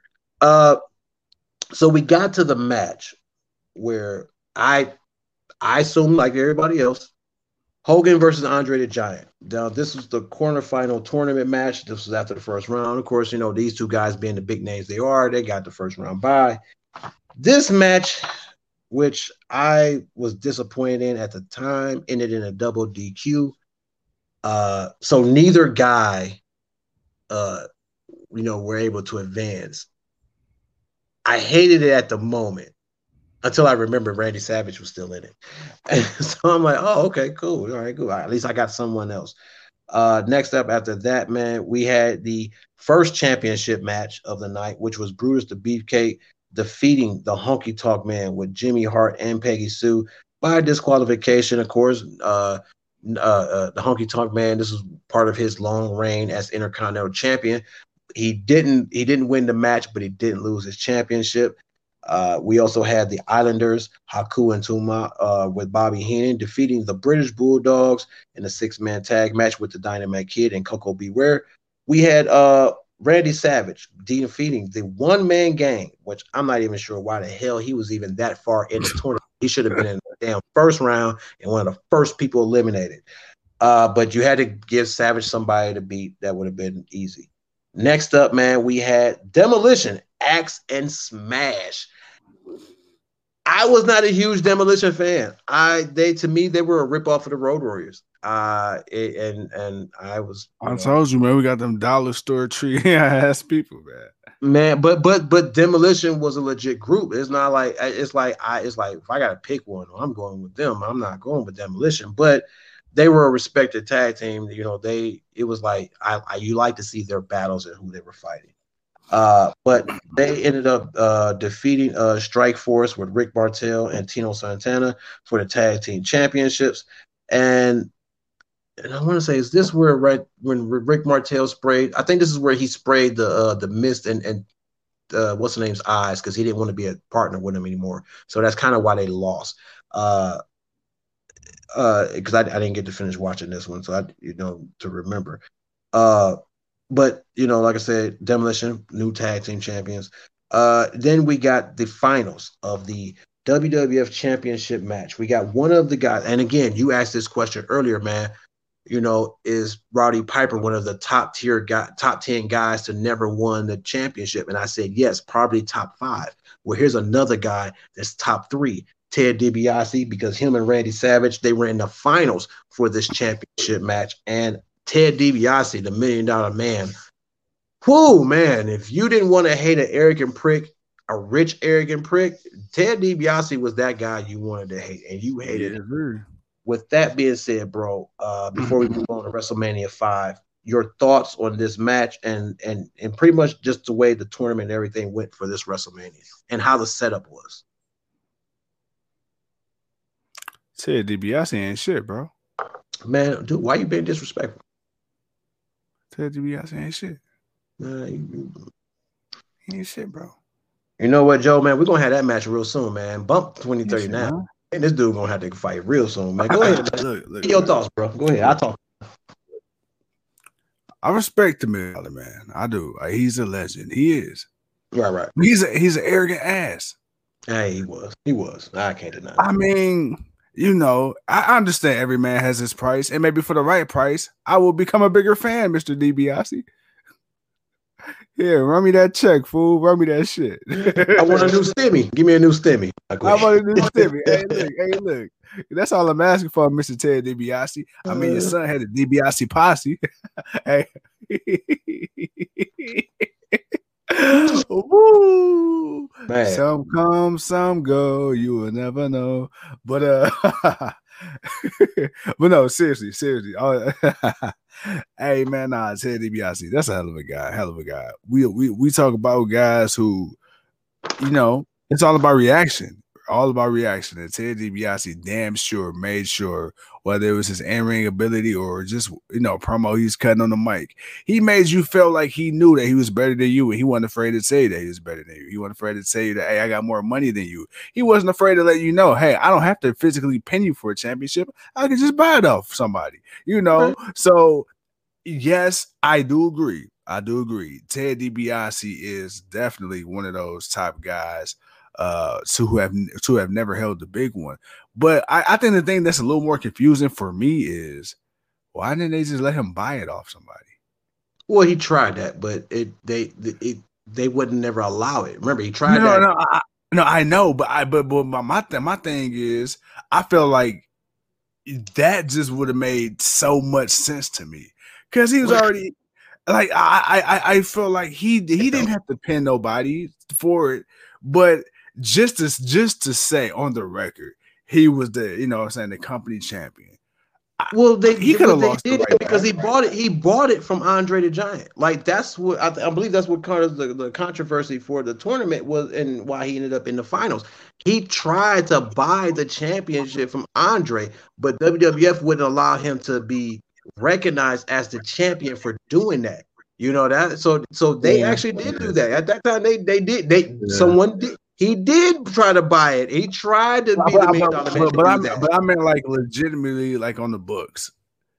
But because the company wouldn't allow it, they wouldn't. Well, that's on them because even though he did do that, he did buy the championship to be the champion. He did walk around with the championship. They didn't make it official. See, that's on Vince. You could have made that official. Well, he bought the championship from Andre the Giant.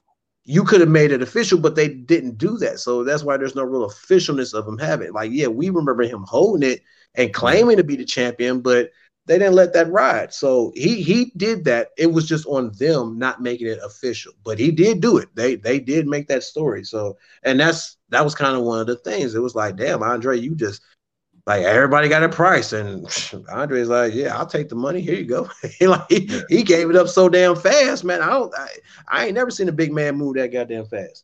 But with that, man, that was Randy Savage became World Heavyweight Champion. That was something a lot of people wanted to see.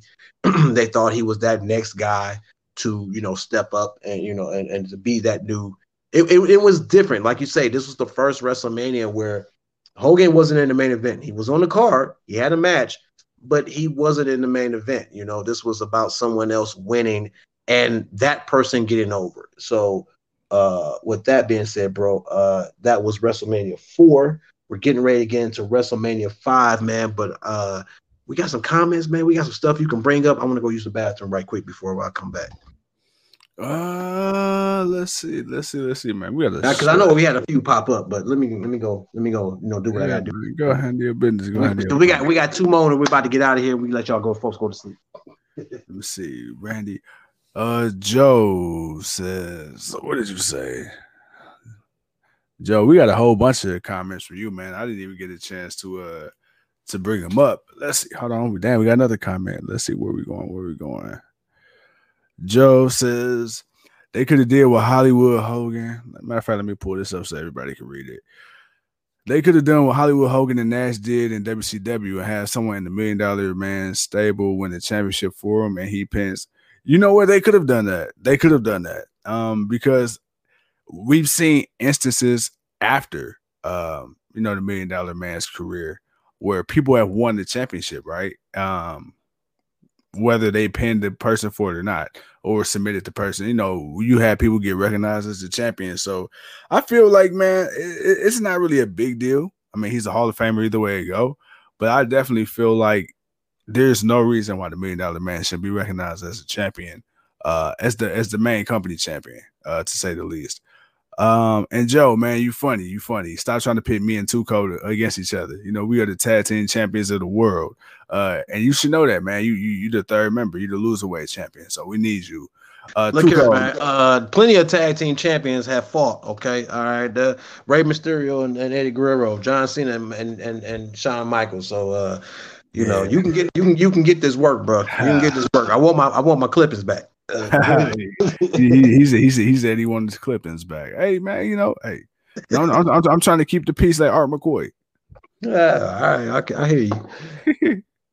Oh man, all right, man. We good? Yeah, man, we good. All right, man. So WrestleMania 5, the explosion of the Mega Powers, man. Yeah. I remember when they put these two guys together, and I didn't even know I wanted to see Macho Man and Hulk Hogan be a tag team together, and it worked well until Hogan put picked up Miss Elizabeth and put him on her shoulders, and that made Macho Man go berserk because he was possessive of Miss Elizabeth. But that was the story, was that he was that pretty much like these were two guys. They worked well together. They were winning. I believe they won. I think they were trying to become tag team champions, and then they didn't do it. But they had an opportunity, but because Miss Elizabeth got hurt during the match, Hogan decided to pick her up, take her to the back. And I remember this vividly because it's like, oh man, Hogan, what? Okay, hurry up and because Macho Man needs you. Like, hurry up and get back to the ring, man, so y'all can win. And he ended up not getting back in time, and they ended up losing the match.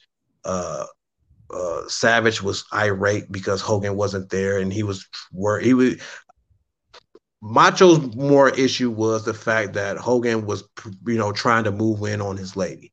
He didn't appreciate that, he carried her to the back. He didn't appreciate anything that Hogan was doing because he thought Hogan was trying to move on his lady. And like I said, Macho Man was possessed. He was very possessive of Miss Elizabeth, which then that led, of course, to the infamous attack at the back where he basically beat down on Hogan, and Hogan's crying to him, "Why are you doing this to me?" And whatever. And this again, a story, a rivalry, something that you build up. You had people buy into these guys as being a team, and then you see them explode, and it was like, oh man, people really were behind the Mega Powers, man. I mean, it's Macho Man, and if bro, to see some of these promos, and I don't remember all of them, but some of these promos, man, they were wild, they were crazy.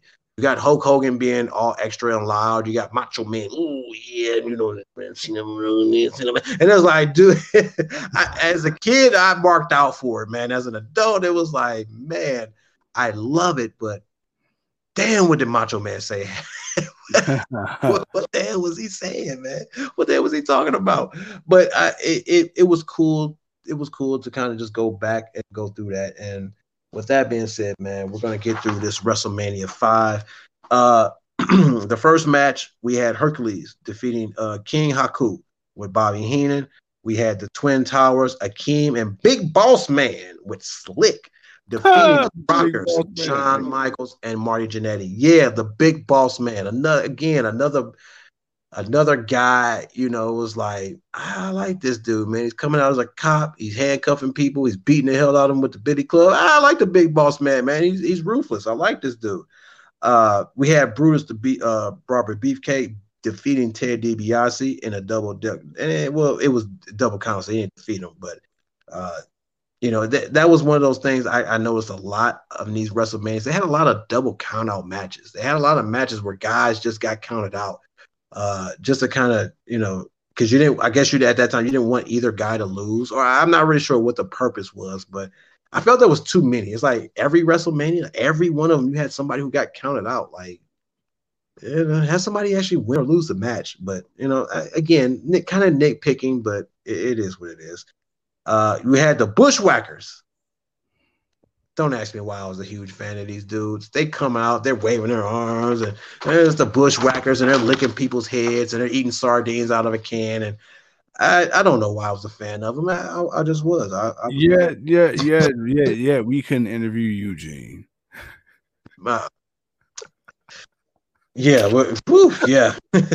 and interviewing them was like interviewing. If you could interview Eugene, they did, but that's before Eugene's time. Before Eugene's time, you had one of the greats. You had Mr. Perfect defeat the Blue Blazer. You had Demolition, Axis Smash defeat the champions, defeat the Powers of Pain, the Barbarian, and the Warlord with Mr. Fuji in a handicap match for the WWF Championship. Mr. Fuji was involved in the match. You had Dino Bravo defeating Ronnie Garvins. Just going to pass that over. Don't remember them. Don't remember them as far as knowing them to be relevant or anything. You had the Brain Busters, Arn and Tully Blanchard. Arn Anderson and Tony Blanchard. This is one of those moments where it's like, man, I forgot they were there for a minute, but they weren't They weren't the Four Horsemen there. They were something else. With Bobby Heenan, they defeated Strikeforce, Rick Martel, and Tino Santana. I guess this is when that infamous spray face to the can happened. You had Jake Roberts defeat Andre the Giant. It was by disqualification. Big John Studd was the guest referee. Of course, this was infamous because the story for this was, Jake was teasing, Damien wrapping himself around Andre's neck, and Andre freaked out. He was afraid of snakes, and he did not play. And when the match kind of got going, and Andre was kind of taking advantage of him, Jake just said, "Forget this. I'm going for the bag." A lot of people didn't like this WrestleMania. It was really just the main event, but this was it was funny to see in a way, because once Jake got to the bag and he got to Damien and he slung that bag and Damien slid across that ring. Again, I ain't never seen a big man like Andre the Giant move the way he moved. Franchise, man, what are your thoughts on Jake the Snake versus Andre the Giant and kind of the rest of the card of this WrestleMania? Well, the rest of the card sucked, but I mean, come on, dude. Have you seen Damien, bro? Oh, man. Dude, I would have turned into Rey Mysterio if I would have seen that motherfucker, bro. Hey, dude, look.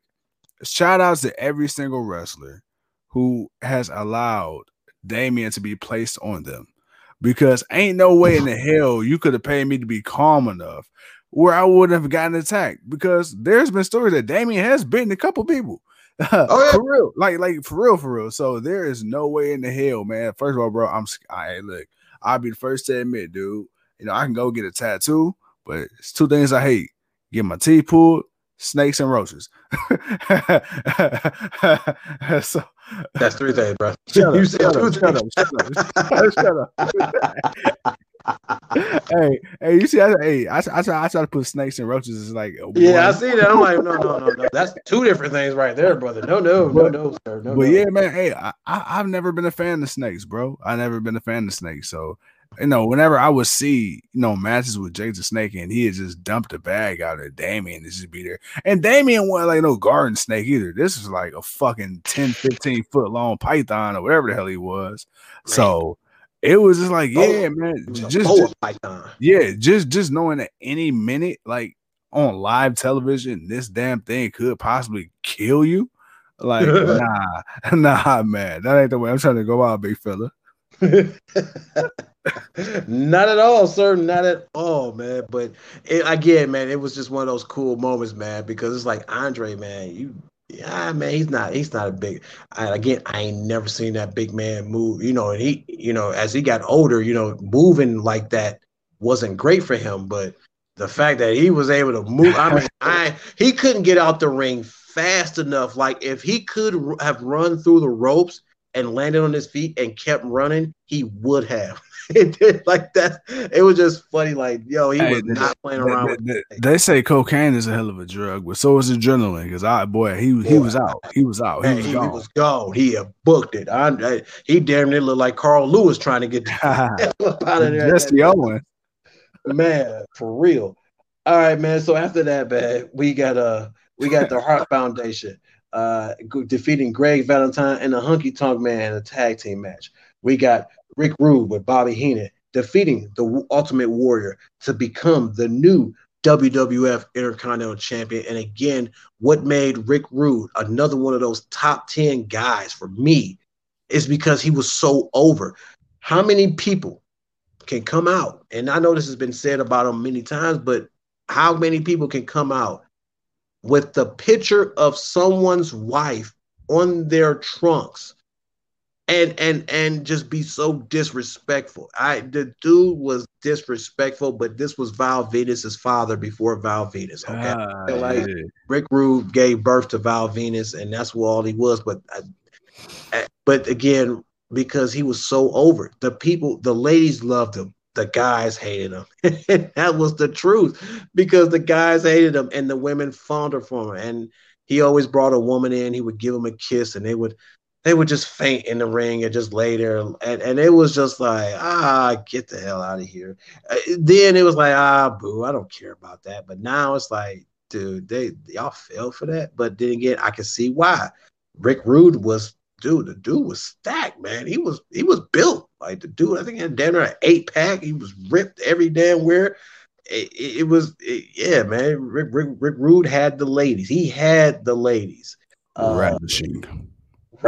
The ravishing Rick Rude. But to become the Intercontinental Championship, is the kind of highlight of his career, at least as far as championship wise. Next up, man, we got Bad News Brown defeating. Versus Jim Duggan, ended in a double disqualification. Then you had the Red Rooster defeating Bobby Heenan with the Brooklyn Baller, and be honest, this was just a filler match. This was one of their, it was a filler match. I'm not even going to go into that too much more. And then of course we got the match that everybody wanted to see. Again, this wasn't really a great pay-per-view. It had a couple of matches, but Rick Rude, for me, seeing Rick Rude versus Ultimate Warrior for the Intercontinental Championship, that was a highlight. Hogan versus Savage, Jake versus Andre, just because you knew Andre had the fear of snakes. So it was only maybe 3 things out of this that I remember that at that time it was like, yeah, those things stuck out more to me than anything else about this card. But again, it's the first few WrestleManias. It's the evolution at the time is because of the characters and the way that the business was being driven. This was kind of some of the matches you got. But again, we had the build up. We finally get the match. Hulk Hogan versus Randy Savage. Bro, I want to bring it to you, man. How did you feel catching? Did you watch this match? Did you get to see this? All right, man. So, man, 2 of the greats going at it for the championship. The story, the build, everything that went along, and which made it the match that everyone wanted to see. What were your thoughts on it? Randy Savage got a hell of an elbow drop. I'll tell you that. Hey, look, when he hit that elbow drop, he made sure that Hogan knew that one was for Miss Elizabeth. Overall, though, man, the match is great. I liked it a lot.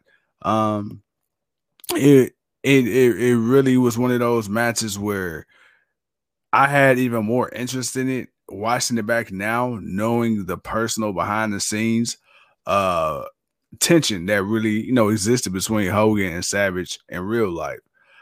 So I thought it was pretty cool how they kind of play that. They factored that into the situation, into the scenario, or whatever. But overall, man, I felt like the match was fucking great. I loved it. My only thing is, the one thing I've learned from Randy Savage, rest in peace, that I guess you could say Mark Merrow too, is if you got a hot wife, man, do not have her in the wrestling business with you, because they will get over and you will not. Because I feel bad for Matt Hardy, same thing, man. Damn, it's tough. Matt Hardy's was worse, man. Matt Hardy's was worse. Oh yeah. Oh yeah. But yeah. Damn, yeah. But yeah, man. Just like I said, just to see the real life heat behind the scenes, and how they were able to, just kind of capture that on screen as well. Right. It told the perfect story, because if you listen to certain wrestlers and certain interviews of people that knew Macho Man back then, once again, this is just all hearsay, and of course you could go back and watch some shit yourself, but they say Randy was like that in real life. He was very protective over Miss Elizabeth, like possessive. that.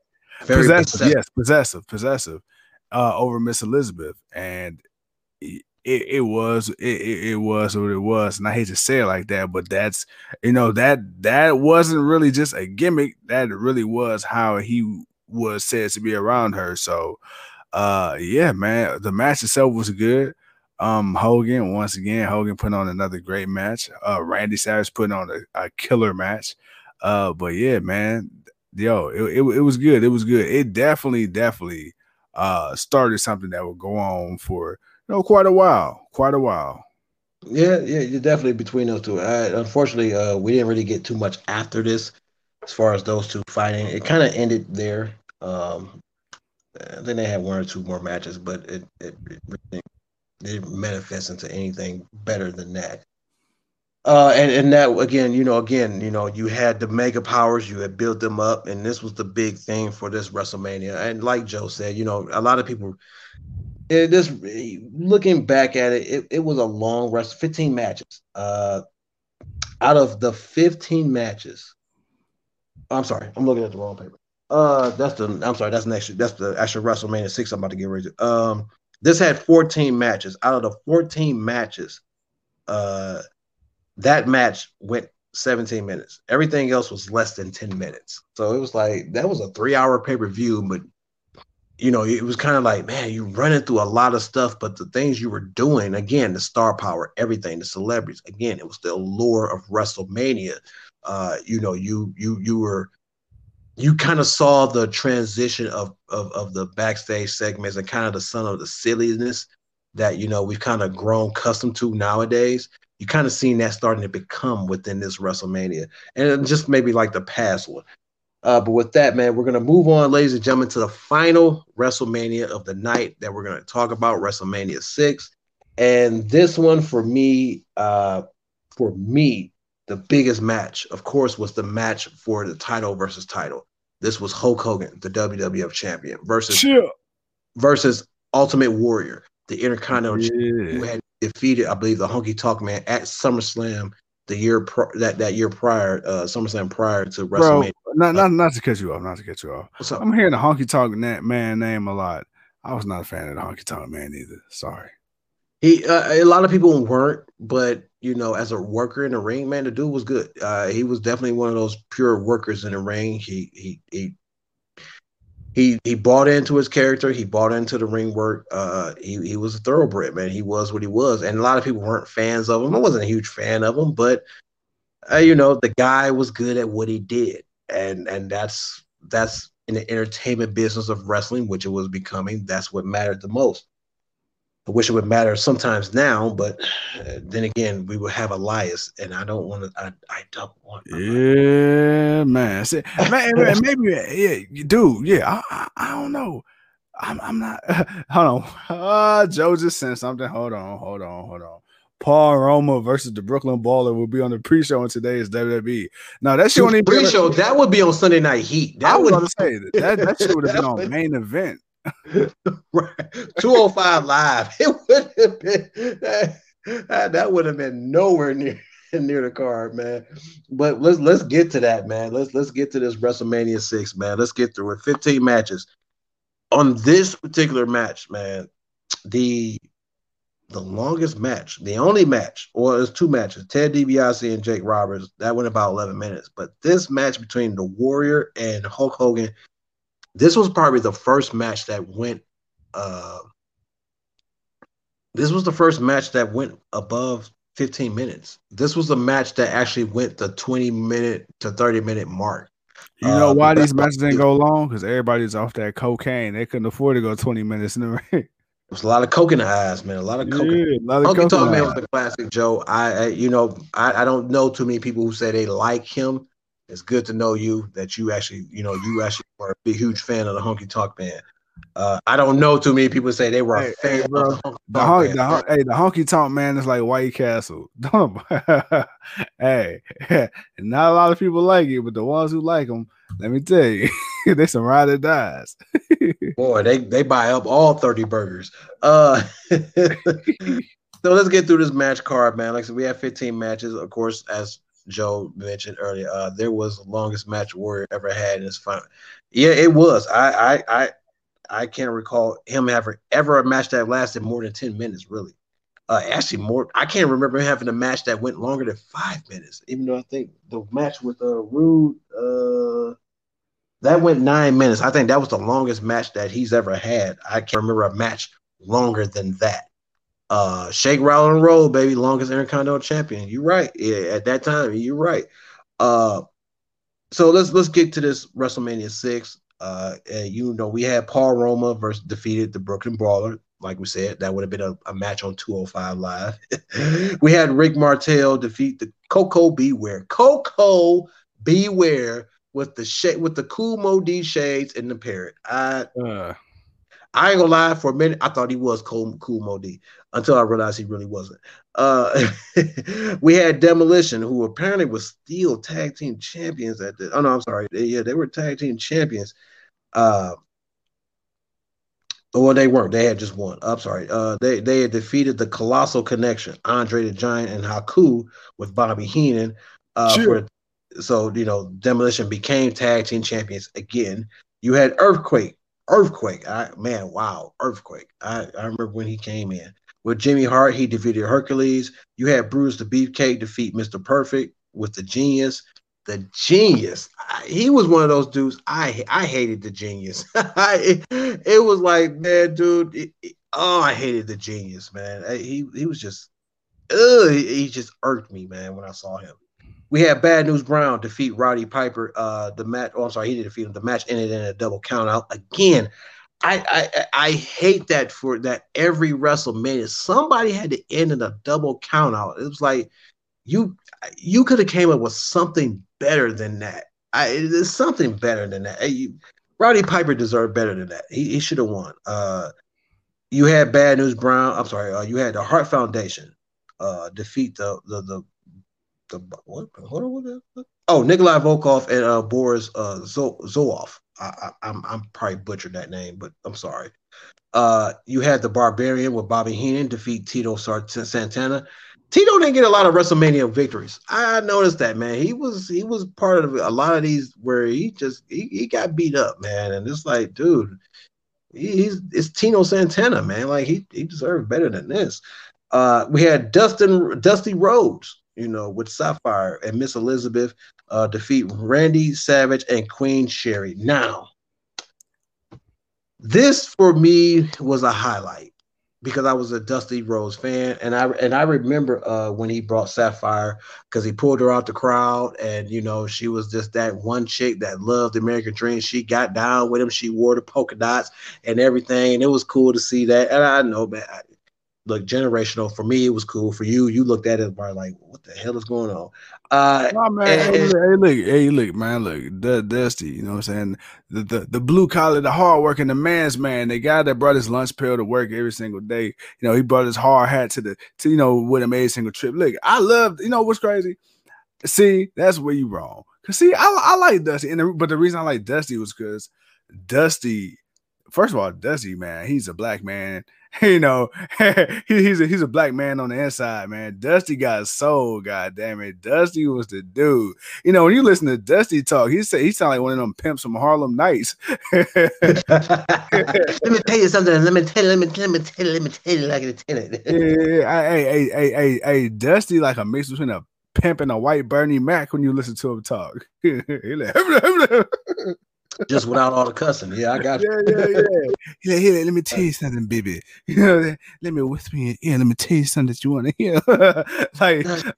like Dusty, man. Yeah, hey, and let me tell you, Mick Foley got the flannel. Dusty's the only man that I know that can pull out polka dot drawers, man. And do it and work it. And it's like, my boy had the Rikishi blonde hair. He had the polka dot drawers on. My boy is out here. Man, Dusty was the bomb, man. But the one thing that I liked about this was, this is where, Miss Elizabeth had enough of Randy Savage. This was also when Queen Sherry. This is when Sherry became Macho Man's new manager, and to have this little match, it was cool to see because I wanted Miss Elizabeth I wanted her to get some get back, and she got a little bit of it. She was the manager on the outside, but she got to have her little get backs towards Miss Sherry, especially for disrespecting her, because Macho Man, dumped her for Sherry, and we all knew that was a mistake, and we figured that out later on. But Joe says, man, I was out on Dusty and what WWE did to him. Dusty did the absolute best and he did, because comparing where he came from, he was not that same dude. But I wanted Macho Man to win, that one. It worked the way it went down. It did, and no, Dusty was not portrayed the true to the best of the ability of what he was prior to NWA or WCW when he was there. He was considered a legit guy there. Where in WWE, again, this is the one thing about the late 80s or the 80s. It was character driven. It was about characters, and he was a character, and it's unfortunate that they didn't see him more than what he really was. Next up, man, we got the Orient Express, Sento and Pat Tanaka with Mr. Fuji defeating the Rockers, Shawn Michaels and Mario Jannetty. And again, this is where you get you got up and coming tag teams, the Hart Foundation, the Rockers. They're coming in and they're starting to become those teams that people were fans of. We got Jimmy Duggan, defeating Dino Bravo. We got Ted DiBiase with Virgil defeating Jake the Snake Roberts for the $1 million championship. And bro, I want your thoughts, man, when you saw the $1 million championship. Because for me, when I first saw it, I thought, man, you know what? This is the epitome of Ted DiBiase. That, you know what? You can't buy the championship. You couldn't win the championship. So why not just buy your own and just do your own thing? And I like the belt. I've always been a fan of the belt. What are your thoughts on the $1 million championship belt, man? Did you like it? Did you think it was cheesy? What are your thoughts on it, man? I liked it. I liked it because one, it was one of those custom belts where, of course, it was handmade for the $1 million man, but anybody else wearing that belt, it didn't look completely terrible. It's not one of those belts where you was gonna see on any and everybody. It's like a main championship for years and years and years. But I mean, I liked it. I liked it because, going back to what we said earlier, Ted DiBiase is probably one of the greatest to have, along with Roddy Piper, to have never really held the big one. So at least the one thing that did make sense was they gave him his own title. And you know what? Hey, that's the one thing they can't take from him. Anybody can win a major title. Anybody can win the company's title on any given day, but not everybody has enough cachet with the company to where they go out of their way to make your own title. So to me, that says a lot that they actually went out of their way to make one for you, to represent you and your character. So, but it fit his character. He's got money. And I liked it. In the little dollar signs too was it added a nice little accent to it. Now looking at the title now, it's kind of like but for the time though, I thought it was a pretty cool gesture. I liked it. It's like the Smoking Skull champion. It's like John Cena's spinner belt. It's one of those belts. It's like it don't look good on no one else, but it looked good for that character and who he was. Next up after that, man, we got Big Boss Man who defeated Akeem with Slick. We got Rick Rude with Bobby Heenan defeating Jimmy Snuka. I would talk more about these matches, but they didn't really go that long because you had 15 matches and you had only 3 hours. At this time, pay-per-views were 3 hours, 2.5, maybe 3 hours. So you and plus you were doing so much extra stuff with celebrities and everything else. Again, you were bringing attention from other worlds of sports to the WWE. But we get to the match that everyone was looking forward to, man. Ultimate Warrior, the Intercontinental Champion versus Hulk Hogan, the WWF Champion. And I gotta say, man, when I first watched this match, I thought it was one of the best matches I was ever watching. I rewatched this match. It's one of the terrible matches that I ever watched. Man. Oh my god, dude! I was caught up in the moment, man. Franchise Warrior Hogan. What are your thoughts, man? Our final WrestleMania before we get out of here, man. We're 2 hours in. I promise, folks, the next few shows won't be this long, but we'll be as detailed. But what are your thoughts, bro, on the Warrior versus Hogan for the Intercontinental Championship versus the WWF Champion?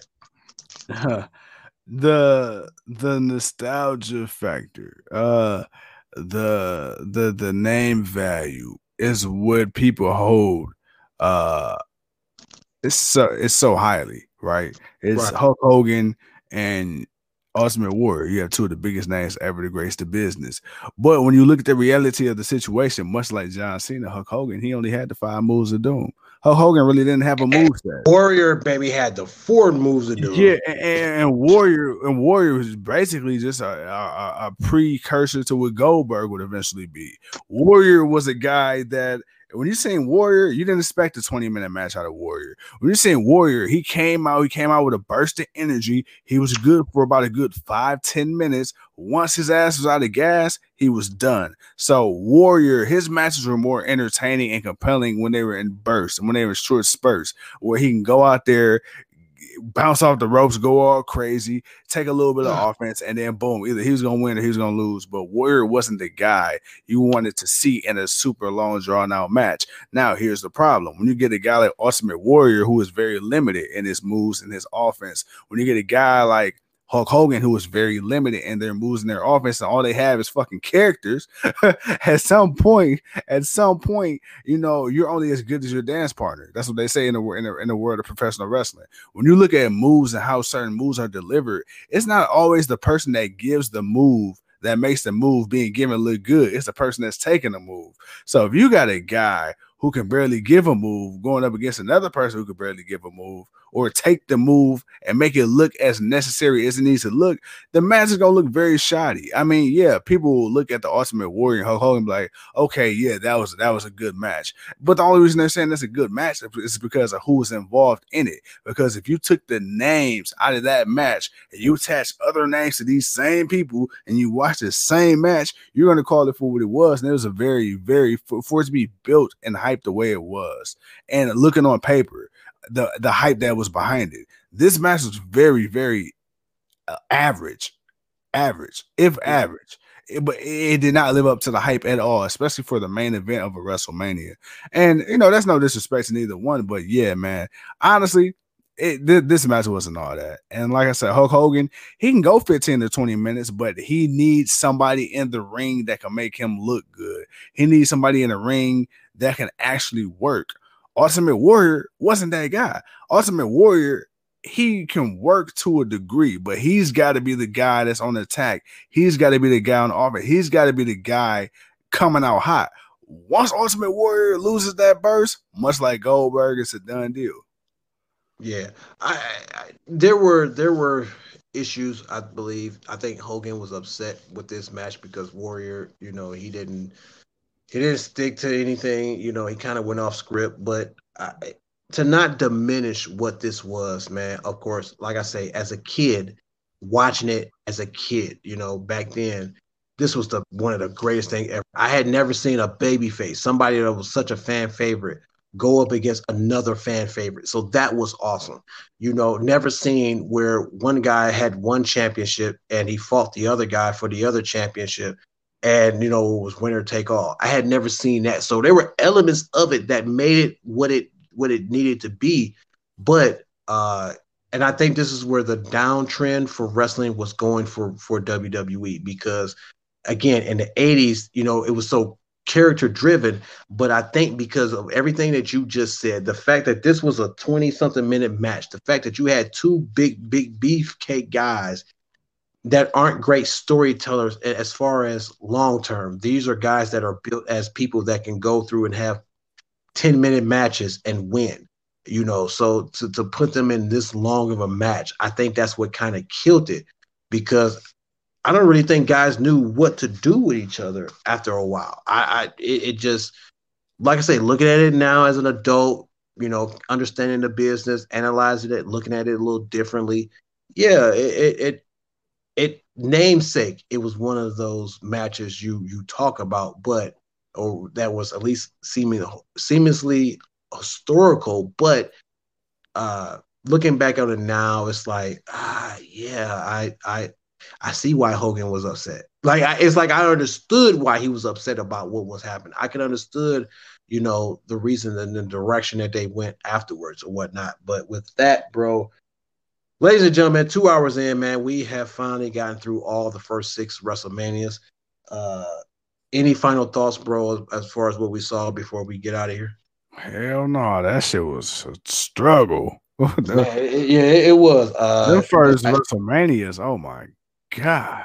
Yeah, those were these were brutal to watch.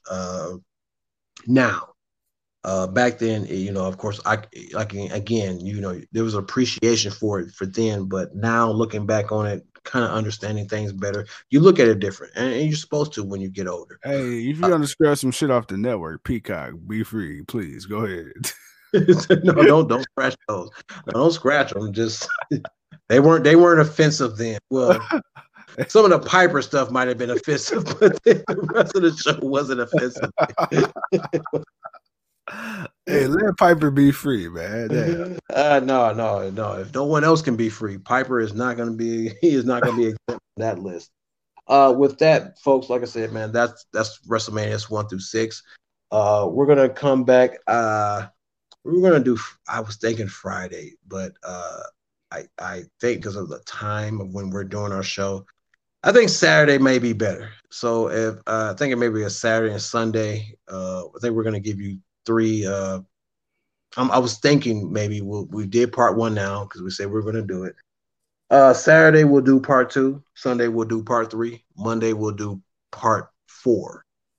And then Wednesday we'll do part 5. And then on Friday of next week before WrestleMania, we'll do part 6 to kind of get you geared up.